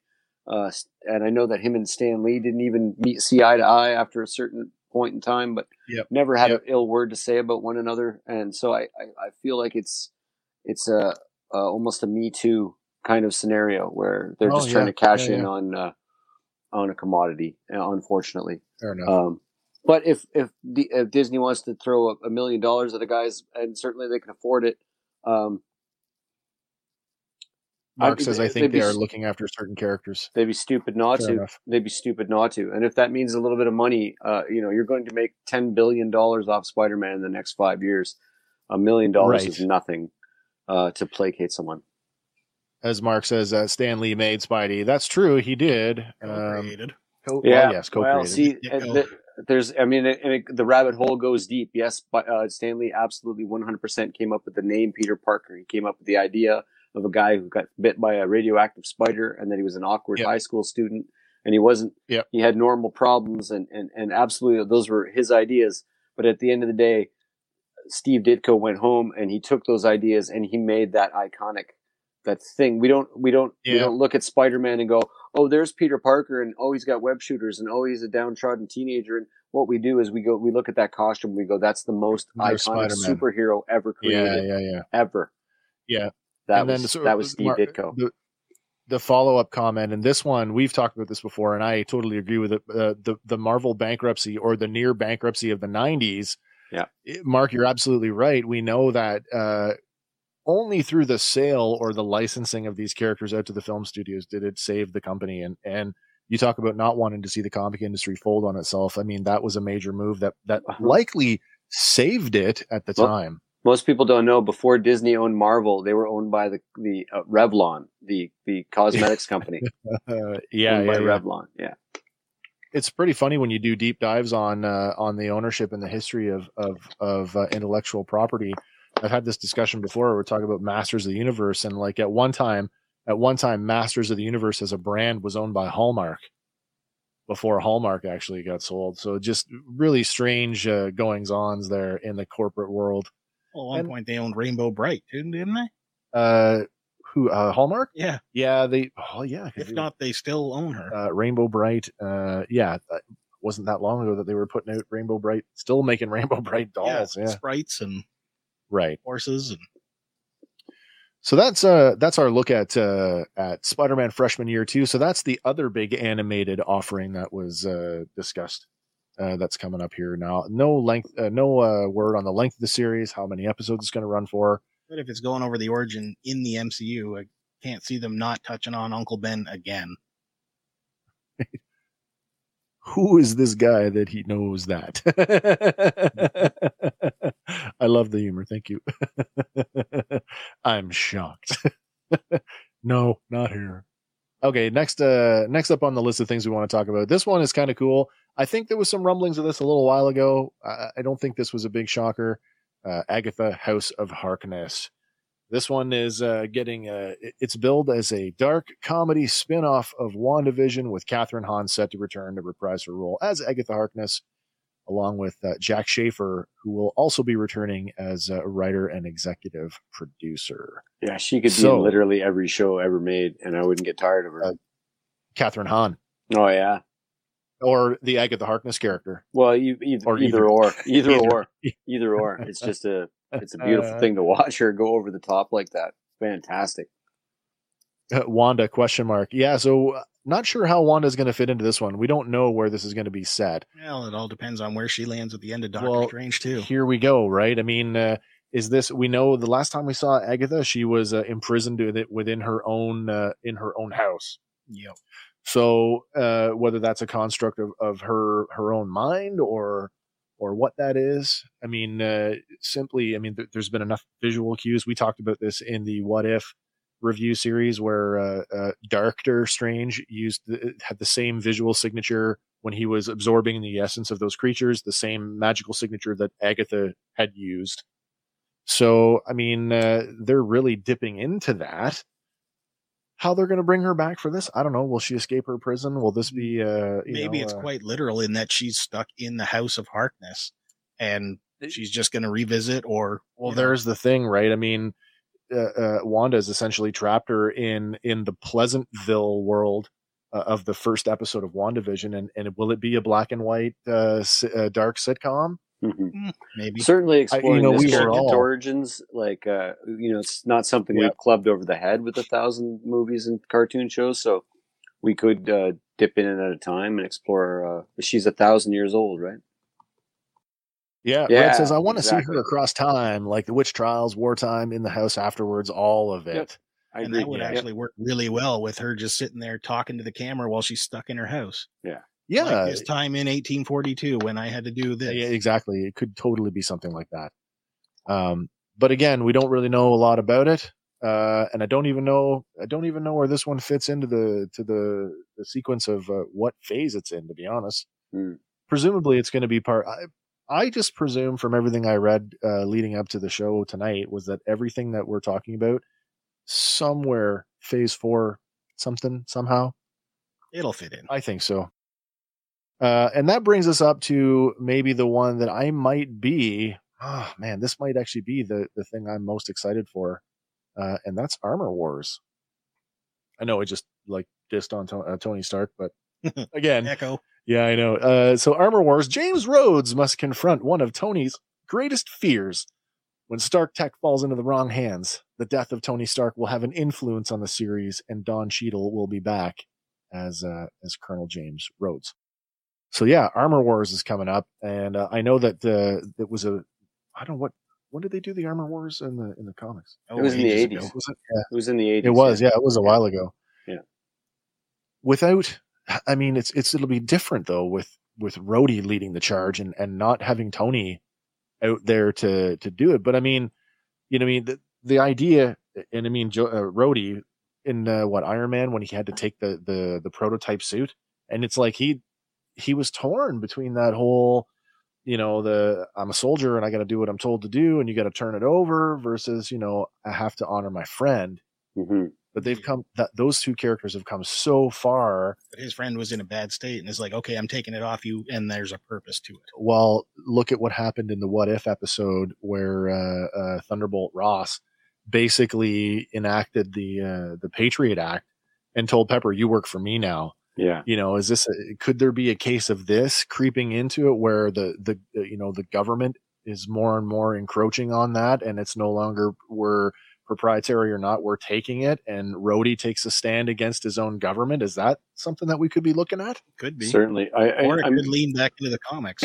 The best thing about those comics was the third and sort of even tertiary, and if there's a deeper level to low-level villains, Tony literally went after everybody that even had the micronest piece of his tech.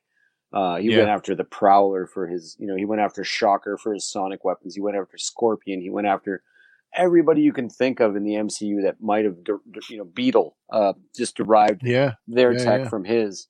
And so I really hope it's a showcase for those really low powered but super costumed villains. You know what I mean? Like the reason we went through the Marvel Universe, the guide, because just the ridiculous 3-colored villains. Oh my gosh, yes.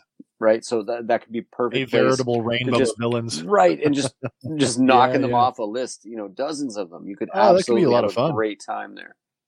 I think that could be a lot of fun. I got one comment there that's I'm kind of agreeing with here. From Red Swenson. Oh, sorry. Crimson Dynamo. Yes, please. 100%. They name dropped him. Yes, they did. Black Widow. In Black Widow. Yeah. So, not a far stretch to see him popping up. Oh, that's funny you should say that, because there was a Black Widow reference in something else, and I missed it. One of the series. I got to go back here for a second. It might even be Hawkeye. Where did I put it here? Yeah. In Hawkeye, Florence Pugh is coming back as Yelena Belova. So they're not done with that organization yet either. Have you seen the alternate post-credit scene from Black Widow where she lives? I have not. Yeah, they shot her living. It's oh, really? It's not canon, but yeah, it's definitely out there. I'd be interested to see what that looks like, to be honest. That sounds really cool. Okay, next up on the list here. She goes home. Oh, sorry, go ahead. Sorry, she just goes home and there's a bunch of kids playing Avengers in the streets, like they're wearing capes and they're flying at each other. Yeah. And one of them recognizes her and runs up to her because she's super famous. And then, and it's just she has this moment with these children that are playing a game. That basically the whole game she's been playing her whole life in real life. It's kind of a nice ending, but I know that they killed the character off. I believe that they didn't know that was her trajectory for Endgame when they originally wrote the script anyways, because it was supposed to appear definitely before. Yeah. I mean, I would agree with that. I mean, the biggest complaint I think I had with Black Widow is the same complaint that I had with Captain Marvel. The movie is good. It's just poorly timed. If it had shown up earlier in the sequence of films, I'd have been a lot better with it. Yeah, Captain Marvel has some rewatchability. I went back and I've watched it a few times. Totally does. Yeah, it's actually really, really well crafted movie. Yeah, we just rewatched it recently as well, and I think it actually makes more sense if you're a new viewer to throw Captain Marvel into the chronological order. Yeah. And then not see her again until Endgame, which makes her return so much more impactful, right? And she is second. She is the second movie after Captain America. Chronologically. That's right. Yeah. So, talking about what's going on in Captain Marvel, that's a great segue to where we're going next, because the next big announcement that came out was another live action series, and it's going to be Secret Invasion. So, not sure how they're going to handle this, because the premise as it's laid out right now says that a sect of shape-shifting aliens known as the Skrulls have infiltrated all aspects of life on Earth, with Samuel Jackson and Ben Mendelsohn both reprising their roles as Nick Fury and Talos respectively. So it's interesting that they're going to do this in a TV show, because I thought this might have been the next big wave. Next film? Well, the next big arc for all of the films. Like, in the comics, it was the next big thing after Civil War. Yep. Caleb Richardson, Disney and Marvel separated a while ago. After Spider-Man No Way Home, I totally expected a shared custody situation. Marvel gets Spider-Man in TV, Sony gets them in the movies. That's an interesting thought.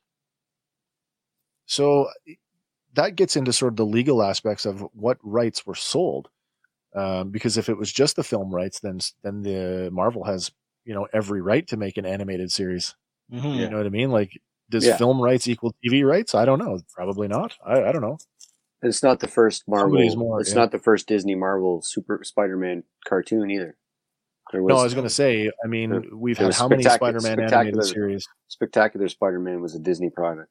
2015. I was going to say that last one, and it was, by all accounts, I thought it was very good. It was really great.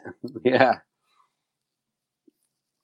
Spider-Man Unlimited came after that, I believe. Unlimited, where he teamed up with Nova and the girl, the white. White Tiger. White Tiger. Yeah, you're right. Yeah.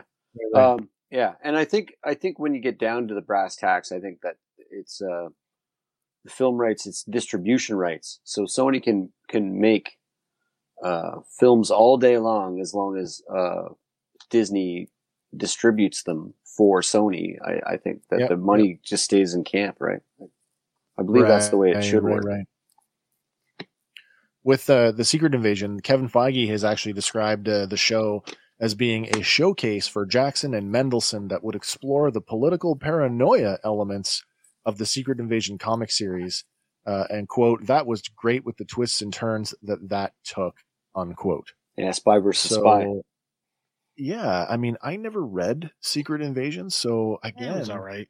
This idea that everybody Secret Invasion wasn't too far after the Civil War event, right? No, it was their next big event. Yeah.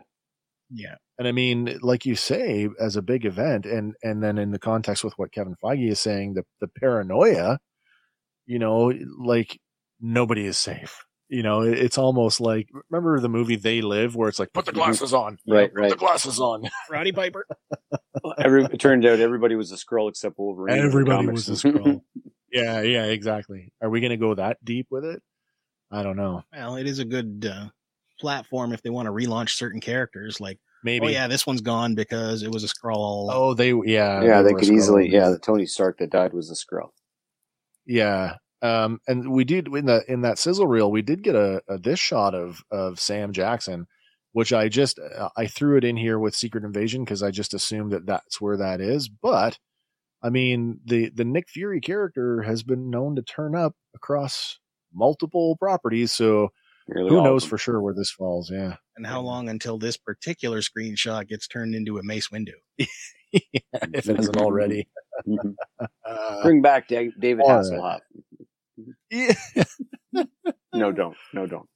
All right, next one up, and I don't know. I mean, we talked about this. I mean, you covered this episode, Andy, didn't you? The in What If? Yes. Yeah. Okay. So, Marvel Zombies, which has had its own comic series, multiple comic series, is getting a TV series and another animated series. This one is going to focus on a new generation of heroes battling zombies, and it is based on the reality that was first introduced in the 5th episode of What If.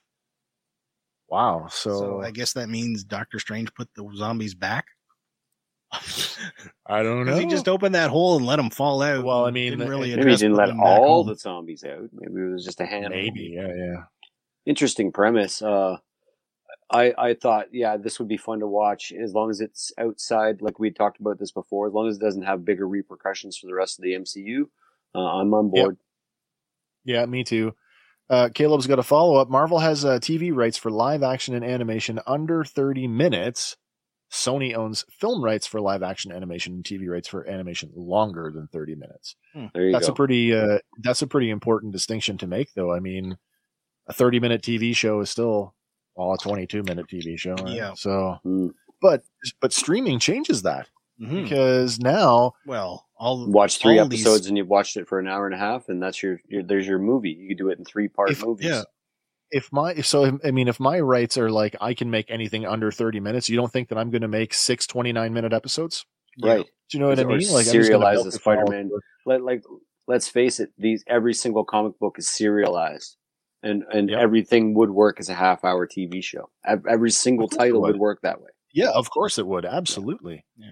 And I mean, we all know how much you can squeeze into a 22-minute serialized. You write it like an animated series. You absolutely can. Yeah.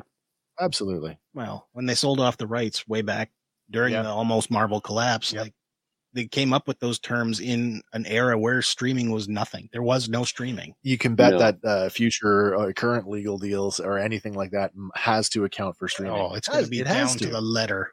Yeah. I mean, the amount of stuff that we don't know that goes on behind the scenes, like to be an IP lawyer right now for one of these big companies. Yeah, I can only imagine. I'm negotiating with a guy for a feature on my album, and it's about it gets tricky with streaming rights, and since I'm nobody and he's somebody, I'm willing to give him everything. I think just to get the deal done. Gotcha. Yeah. Gotcha. Apparently, we have a viewer out in Saskatchewan with us tonight. Cool, man. Hi, Aunt Evelyn. Oh, do we need to throw a shout out to somebody? Hi, Aunt Evelyn. Oh, hello, Aunt Evelyn. Thanks for joining the show. Hope you're enjoying it. Right. So, talking about Secret Invasion here as a TV series.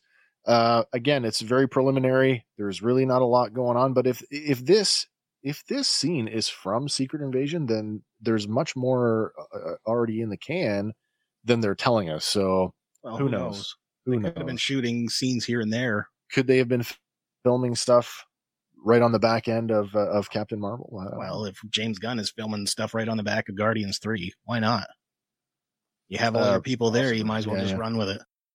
Talking about the legal stuff, the only reason you haven't seen Tom Holland move to Disney Plus is that Sony probably put a non-compete clause in his contract should he ever leave Spider-Man, that he can't jump ship and leave Sony high and dry.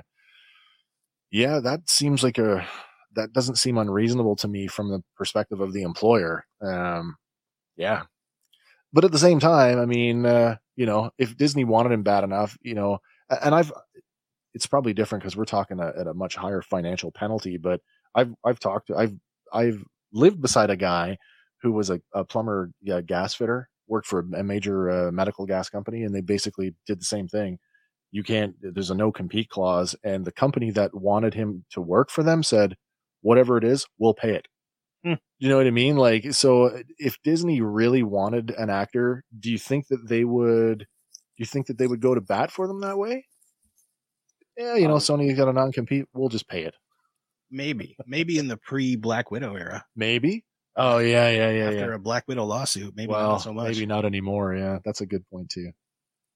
All right, we got. Wait a minute. What do we got here? Okay, so that is it. That is with Marvel Zombies. That is the wrap on all of the Marvel news. My God, there was a lot there. Oh my God. We're going to shift gears here for a second, and we're going to dip into some more familiar territory, and that's we're going to head over to what am I doing here? We're going to talk about dun, dun, dun. Don't know about you guys, but in the Star Wars department, I really felt like things were a little thin, and I'm not going to lie, I too was a little disappointed. Yeah, they did give us a whole lot last year. That is true. That is true. Tide us over. So we're still seeing that roll out. Well, that's true. And before we get into this, I do want to say that we still have D23, the big expo, is still coming up, and the 2021 Disney Investor Day stuff is coming. So, I mean, that could yield some more stuff. But that being said, the Obi-Wan teaser we got is the one they showed at last year's Investor Day. So who knows? I guess the biggest thing that we got for Star Wars was Under the Helmet, The Legacy of Boba Fett, the little featurette. Did you guys watch it? Not yet. You haven't watched it? Okay. I watched it. Hank, as a lifelong Star Wars fan, did you find that there was anything in there mind-blowing? Not mind-blowing. It was nice to see it all in chronological order, kind of. I've seen a lot of that imagery sort of in just separate places. So it was nice to have everything compiled for me. And I think there might have been some new, a more extended footage of certain things. Not a terrible lot of stuff. That I think maybe the interview with Lucas looked relatively new. He looked quite old in it. Yeah, just a few snippets. Starting to sound like his teeth were loose. Not any new information. Just a nice homage to the character, and it was nice to see Rancho Obi-Wan and the. So that's what I was going to touch on. Why the character is such a big character? Why the myth got started the way it did, and all the controversy with the toy, and then the fact that George Lucas wanted an army of them but couldn't afford it, and then all these little stories that you hear when you're a kid or when you're a young adult, and you piece them all together. But it was nice to have it laid out in a little sort of concise documentary. Yeah, I think for anybody who is, and I'm not going to say, I was going to say casual fan, but that's not the right word. Anybody who's for a fan who is not as up to speed or isn't as versed in the character as somebody like you or I who consumes this like it's a religion. This is a great little package deal where you can see the evolution and history of this character, as you say, in one place in a concise, neat little package. And I thought it was really well put together. Yeah. Certainly for me, the highlight of it, again, like you say, the section with Steve Sansweet. Now, I've seen other stuff with him before, so any chance I get to see the inside of Rancho Obi-Wan is a visual treat, and I loved that aspect. And then I really liked the segment with Daniel Logan, with an adult Daniel Logan sitting down, cool and he's like, I guess I'm going to be your dad. Well, you just call me dad and I'll call you son. He's like, okay, dad. Okay, son. And then they cut to the piece from Attack of the Clones. So, no, fantastic. And for the fans of our show, I mean, for the uninitiated, I did put in a couple clips here. So like, these are some pretty cool things, like Ben Burt revealing Boba Fett in a screen test, the original white armor version of Boba Fett when he was still envisioned as a super commando, ultimate stormtrooper kind of deal, which I thought was cool. And then the other one is the first appearance of Boba Fett from that parade in 1978. Where still there are people out there, they tell them that and they still do, no, that's not right. And like, no, for real. First appearance of Boba Fett, pre-holiday special, pre-Empire Strikes Back. This is George the very Lucas's first time hometown. Yeah.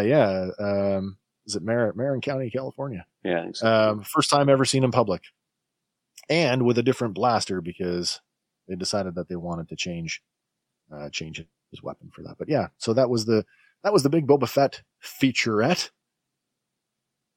What do we got going on here?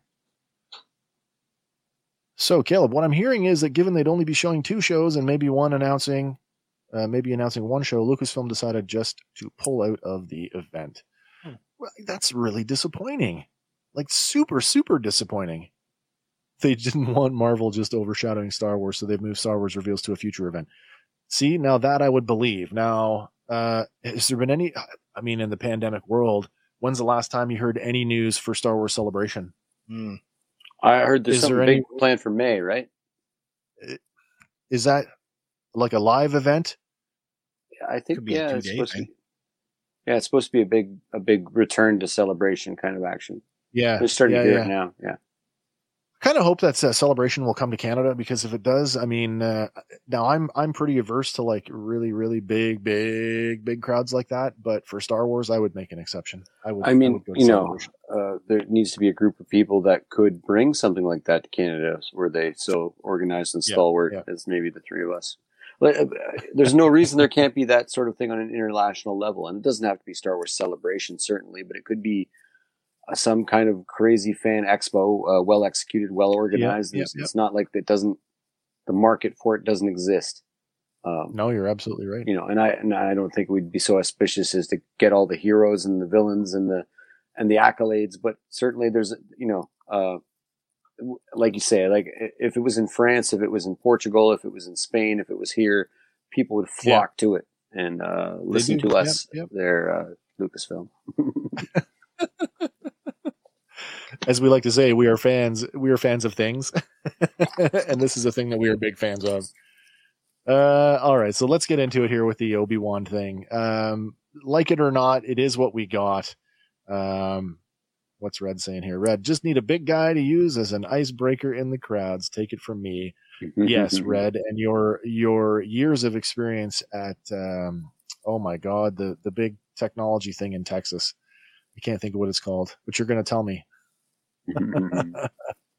All right, so it's the Obi-Wan Kenobi series. Ewan McGregor is back. We also get Hayden Christensen confirmed coming back as Darth Vader. And the marketing for this has been very clear. He's not coming back as Anakin Skywalker. It's Darth Vader. Anything that I've read has said Darth Vader. So could they be hiding something, where we're going to get some flashbacks to Anakin Skywalker?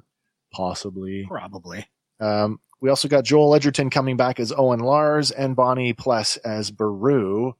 And as I was checking out the cast list, I pulled just one other name because I thought, if anything, this is a funny one. We're getting Kumail Nanjiani in an undisclosed role. Kumail Nanjiani, who was he played the Uber driver in Stuber. He was he's a funny guy. He was Kingu in Eternals. Super funny guy. Now it says an undisclosed role, but I'm gonna go on the record right now, and I'm gonna say that Kumail's role in the Obi-Wan series, he's gonna be a droid. Nice. That's my guess. Nice. Droid's always a good cameo role. While I don't like it, I get it. Star Wars is a big brand, but it's just not at the Marvel stage of pumping out 4 movies and 5 shows a year. Nope, you're absolutely right, Caleb. I think that, ideally, I think the guys over at Star Wars who are running the brand over there, like Filoni and Jon Favreau and other folks there, would love to be at the same level. And I think, I think they're doing it maybe in the right way, that they're taking their cues from what has worked for Marvel. And, I don't want to say that they're trying to emulate that, but on some level they are trying to emulate that. I mean, with the interconnected properties, the Story Group is finally, as I've criticized the Story Group heavily over the last year, but seems to be finally getting their poop in a scoop, as it were, where the continuity stuff is maybe a little more superfluous than it has been up till now.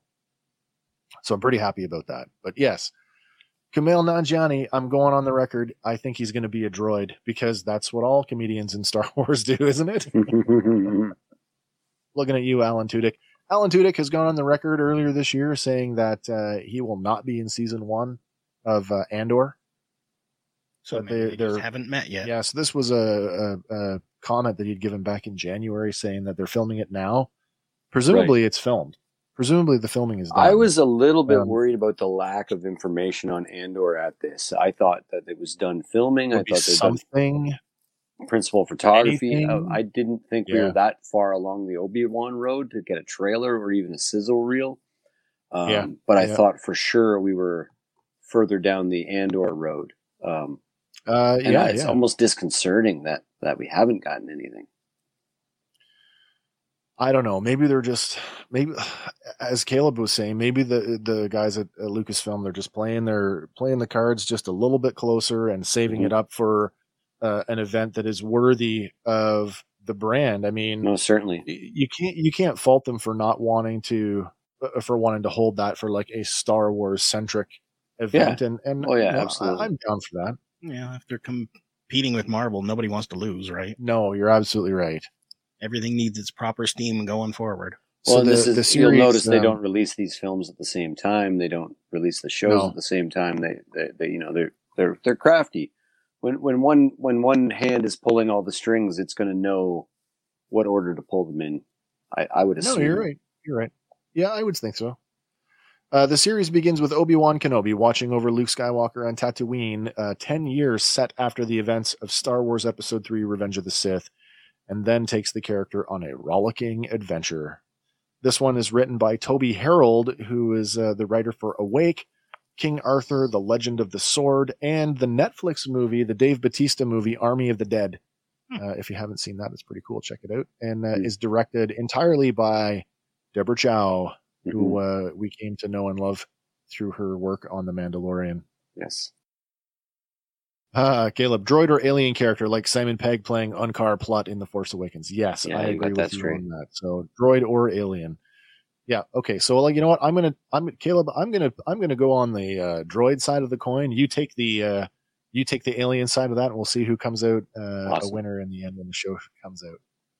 All right. So the one thing I did do was I got every piece of concept art that they flashed up there, so we can actually go over it and have a quick look at it here. We get a shot of Obi-Wan on the back of an Eopie, very much like we saw him at the end of Revenge of the Sith. And that close-up of him, I gotta say, remember when we were doing our Star Wars stuff and I said I really want to see that desert nomad look? Yep. And if this doesn't really lean into that, and I am super, super happy to see that they're embracing that. Well, it looks like he's sporting a gaffy stick. There's a gaffy stick hanging off the back. Presumably underneath that, that's maybe a rifle of some kind, like he's learned from the Tusken Raiders. Yeah. Probably not thrown his lightsaber around very often in this. I would not think so. No. I mean, the big question was, how much of an adventure are you going to have on Tatooine? So, I mean, the big one is somebody comes to him or he's got to go somewhere. And I think we're going to get both out of that. And the big rumor that seems to be confirmed through the concept art is we're getting Inquisitor. Mm-hmm. So, I mean, I had heard that the fifth brother was cast, and I can't recall who it was. Brother, or Asian actor. This appears to be. It appears like this is going to be one of the sisters now. Yeah, absolutely. I didn't put a comparison shot in there, but there's some hubbub on the internet about the design of this ship. Very much like similar to Krennic's shuttle, only like scaled down, much smaller. All right, so one of the other things here, it looks like at least a portion of the show is going to take us back to Coruscant, because is that not the Jedi Temple? Looks similar. The architecture looks like the Jedi Temple. Post Revenge of the Sith, Yeah. Possibly, yeah. Well, this is it. I mean, somebody's got to use the building. Has anybody in the new canon done any in-depth sort of writing sort of around what that building was used for post Order 66? No, whatever it is, it sure looks important. All right, and then we are gonna get off planet at some point, and there's a couple of off planet shots we get here. Now, this is just a cityscape. There's some speculation that this might be Ord Mantell, based on the color palette. It's very similar looking to the palette that we've seen in the Bad Batch. Really not a whole lot to discern from that, but I mean, okay, we're going to another world that we've never seen. And then here we get another one that's sort of in the same vibe as what I call the lower Coruscant vibe. Like, when they went into the entertainment district and the casinos and all that, similar kind of look to it, right? But at the same time, it does have a similar vibe to Ord Mantell as well. Because a few times they've rounded some corners and seen signs and whatnot. Red says, I believe that's any number of Jedi temples across the galaxy post Order 66 mop up. That's entirely possible. I mean, certainly the Jedi Fallen Order game takes us to some locations that are Jedi centric that we'd never saw before. So there absolutely could be other Jedi temples scattered across the universe. Yeah. So yeah, what do we think about this? Do we think this is Coruscant or somewhere else? Could be anywhere. Yeah. I don't know. Looks like the bowels of Coruscant to me. And then the next one was a kind of a flash, like it was a quick flash, a blink and you'll miss it moment, where I'm like, wait a minute, we're going to Hoth? But no, that's not Hoth. But those are T-47, Incom T-47 air speeders. I know we commonly refer to them as the Rebel Snowspeeder, but T-47 air speeders. So this does not look to be a cold, frozen world to me. No. I mean, cave-like at the very least. Yeah, definitely in a cave. And a Gonky droid. The world's most versatile droid. Yes. What are we looking at here? Do we think this is sort of early, rebellion, or is this just something else? It could be very early rebellion. I mean, like the cave could be technically an ice cave.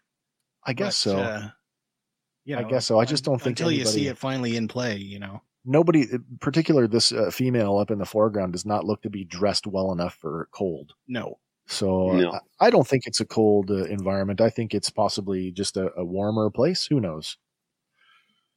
And then we dip into what people are calling, or at least I've taken to calling it round 2. We're going back to Mustafar at some point, and hopefully we're going to see a lot more of Vader's castle. Certainly we're getting a couple shots here of the his own personal throne room with his own personal throne. Good chance that's the Emperor that he's talking to on that holo, but could also be an Inquisitor. Could be an Inquisitor. He was canonically, Vader was responsible for the training of the Inquisitors. Or a picture of Padme. I never even considered that, but that's entirely possible as well. And as I was saying, he does an awful lot of lamenting about Padme in the comics, man. Like an awful lot. He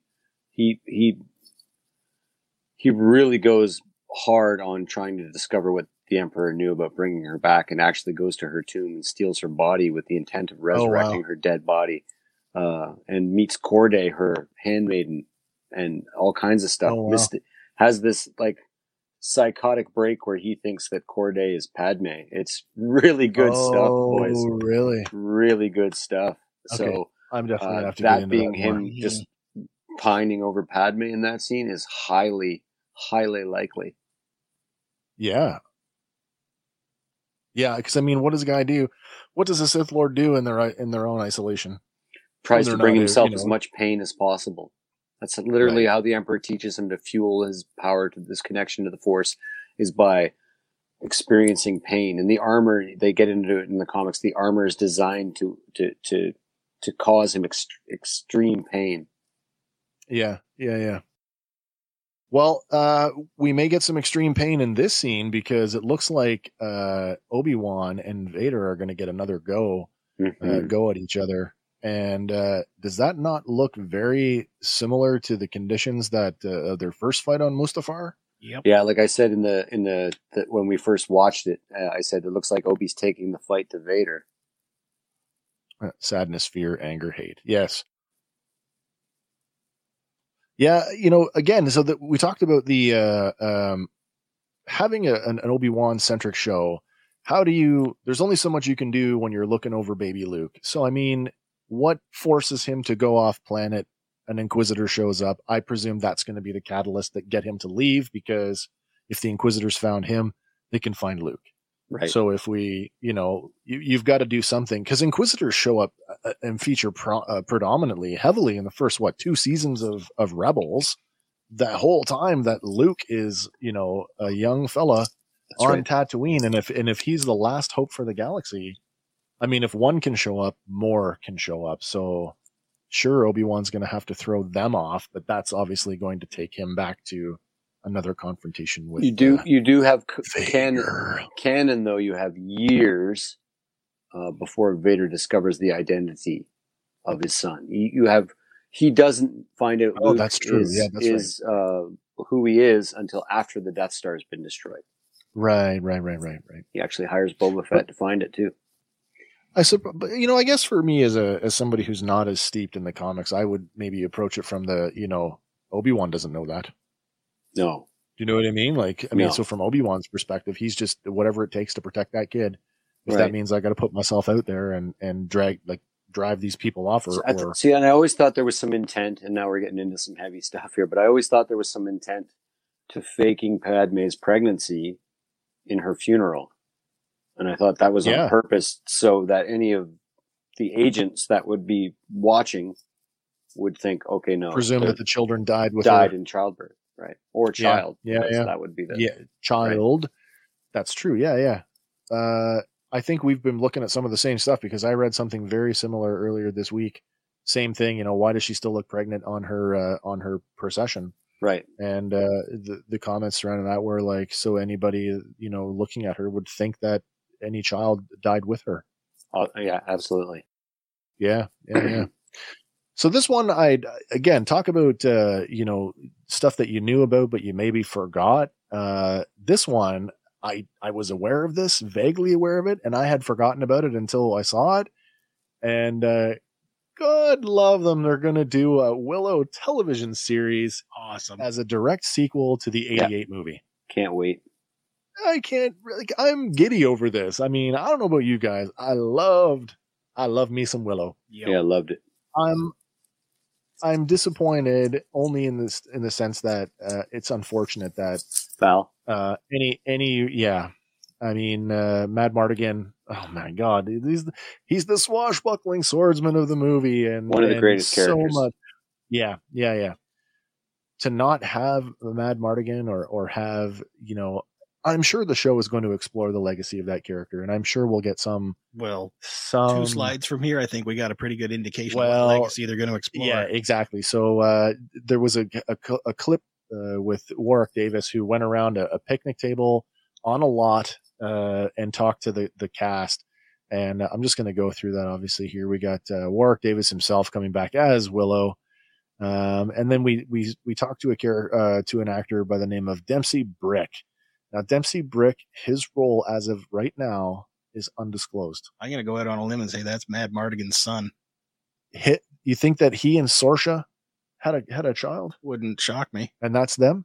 I would think so. Okay, so I'm going to agree with you on that one. I mean, just the profile of this actor, if you're not looking hard enough, you would think it's Val Kilmer. Yeah. No, I totally see it. I totally see it. Yeah, heavy.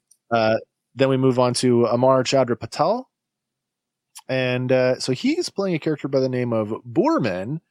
And Boorman is a thief who is offered a chance at freedom from prison if he assists the group of characters here. I should probably preface this with the premise, right? Because right now the premise of Willow is a princess assembles a party to join her on a quest to rescue her twin brother. So, do we think that any of these characters are? What was the baby's name? Oh, do you remember the name of the baby at the end of the movie? Oh, I don't remember her name. That's so horrible. It was the whole thing. The crux of the whole movie was to save the baby, to get her to safety, to return her to her people. Bad. The No-One baby. Bad. I know, isn't guys? That horrible. Bad. Somebody experts. in the comments is going to tell me. Elora Danan. Yes, Elora Danan. So I mean, okay. So do you think any of these characters are call back to her? Possibly, because she could be a grown up, and then her kids could be the twin. If royalty. If the same amount of time has passed in universe as has passed now, how old would Elora Danan be? So if you guys get a chance, there's a show called Reservation Dogs. I think it's on Netflix. It's about young Native kids in the States, and one of the characters is named Elora Danan, and she almost has no connection to that name. Like it's just her name. But every person she meets is an expert on one facet of Willow, and explains the character to her in different scenes. Oh wow! This is why you're named after this character. She's the character, and it's hilarious. It's actually a running gag in the show. Great show. Check it out. That's why it was killing me that I couldn't remember her name, because it's been so prominent really recently in the past couple of weeks. Next up on the cast list is young lady Ellie Bamber. Now, Ellie Bamber is playing a character named Dove, and Dove is a kitchen maid. That's all the only information I could find on her. Next up, we got Tony Revolori, or you might know him as Flash Thompson in the current MCU. He's also playing an undisclosed role. So, villain? You think he's going to be a villain? Looks villainy. Got some villain. Got villain vibes with that little goatee there. Yeah. And then we get the princess herself, Ruby Cruz. Ruby Cruz, who is Kit, the princess who's leading the party to rescue her twin brother. And then, of course, probably the most recognizable face for most of the things that we love, Erin Kellyman is back again, working with Warwick Davis. She is playing a character named Jade, and Jade is a servant training to become a warrior and is a friend of Kit, who joins in the quest.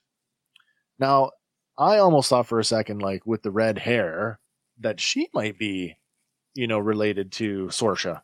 Maybe. I don't know. Hard to say.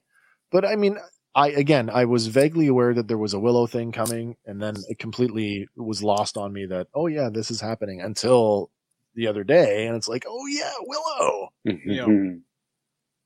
All right. I got one more thing I want to talk about before we wrap it up. And this one kind of caught me off guard because it's another one of those things that I kind of was vaguely aware of, but I didn't really know.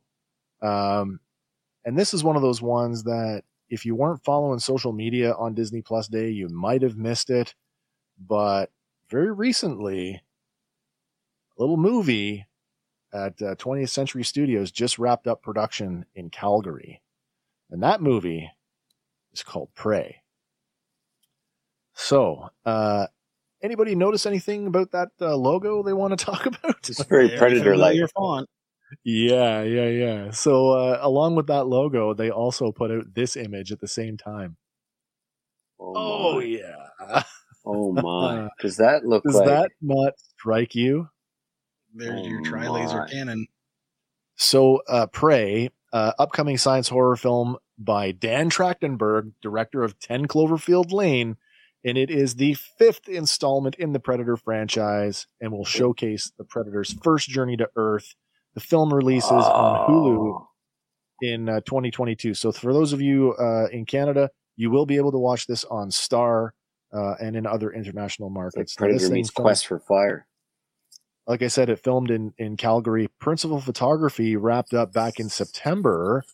Now, the cool thing about this one is that young lady, that is Amber Midthunder, and she's playing a character named Naru. Now, Amber has appeared in the Ice Road, Longmire, and the Legion television series. And she is a Comanche woman a Comanche scout who is protecting her tribe from a predator. Oh, dope. Looking forward to the new Predators. Big time, Zach. Yes, we all are. Yeah. That image has me right off the moon, actually, right now. Yeah. That one just blew me away when I saw that. Image is serious. I think the reason that I forgot about it, and maybe a lot of people forgot about it, is that was not the original title for the movie. The working title was Skulls. So, I mean, any news that we had heard about this film over the last year was always referred to as Skulls. And so, like, Prey, what is that? Oh, that's a Predator movie. Mm-hmm. Fifth installment of the franchise. They said that they really wanted to go back to that core element of the franchise where it is, the singular one person, like one hunter, one prey. Oh yeah. And wow. Yeah. Set in the during 300 years ago not 300 years ago. A long time ago. Not too far away. Comanche woman. So I mean, wow. It just looks so striking to see that. Oh, that's a beautiful shot, man. Yeah, big time. And I mean, you guys remember the AVP stuff, especially the Dark Horse comic. What was the name of the lady predator that went off into space with them? Oh, you know who I'm talking about, though? Yeah, the girl at the end where she essentially passed the trial and they kitted her out and she went hunting with them.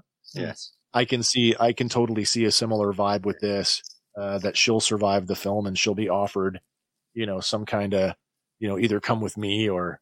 There's a great little Predator game a couple of years ago. I don't know if you tracked it out. I don't know if it's available on Xbox. It's definitely available on PS4, maybe the 5 too. But it's a 2-player. It's multiplayer.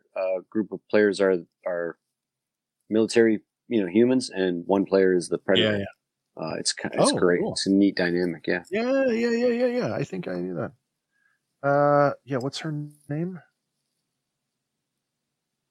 Machiko Noguchi, Japanese lady, who was I think she was. They did something different because she was a black woman in the film, but Machiko, she's got a great action figure. And you guys are a fan of NECA's Predator line? There is a Machiko figure out there. She's pretty awesome. So Predator, that one caught me off guard. There was a lot more that got put out on Disney Plus Day from the 20th Century Studio side of the house, but a lot of it was stuff that we probably wouldn't cover in our regular shows anyway.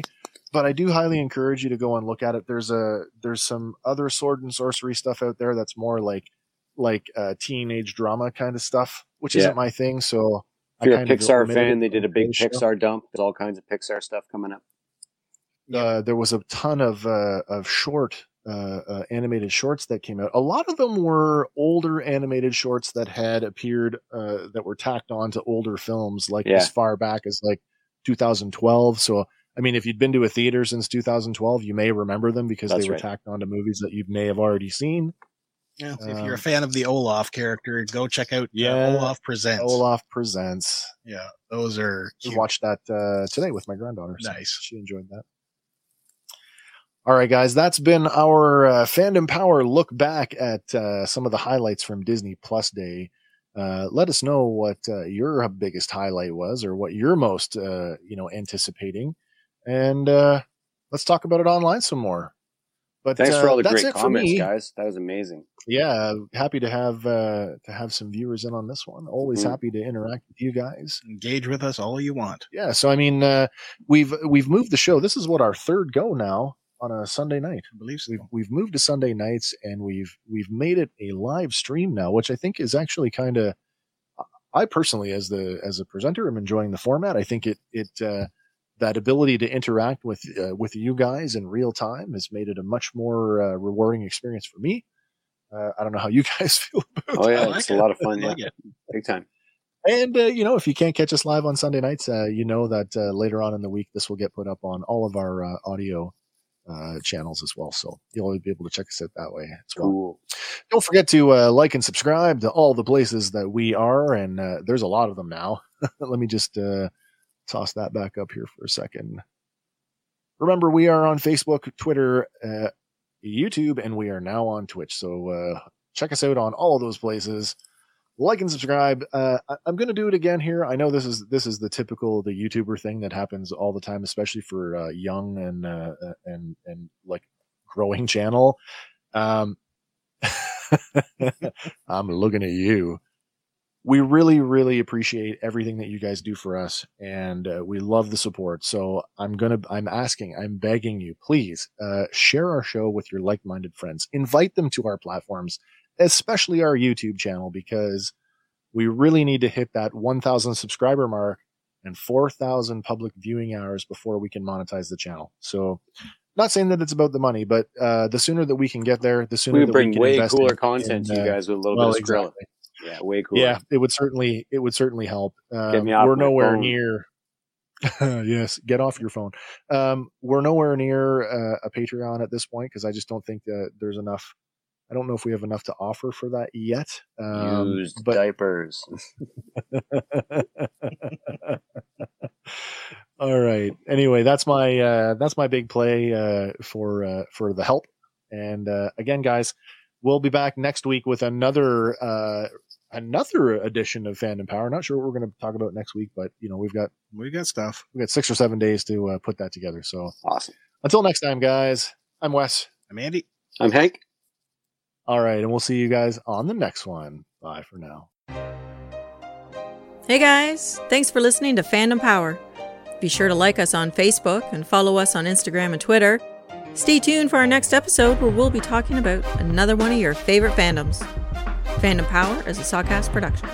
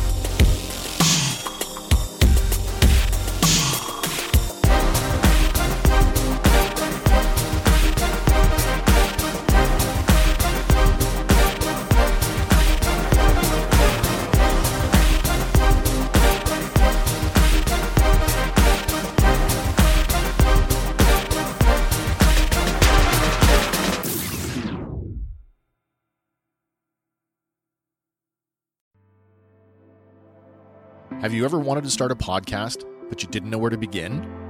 Maybe you'd like to try podcasting without having to invest in any recording equipment. Do you have an idea for a show, but you're not sure how to develop it?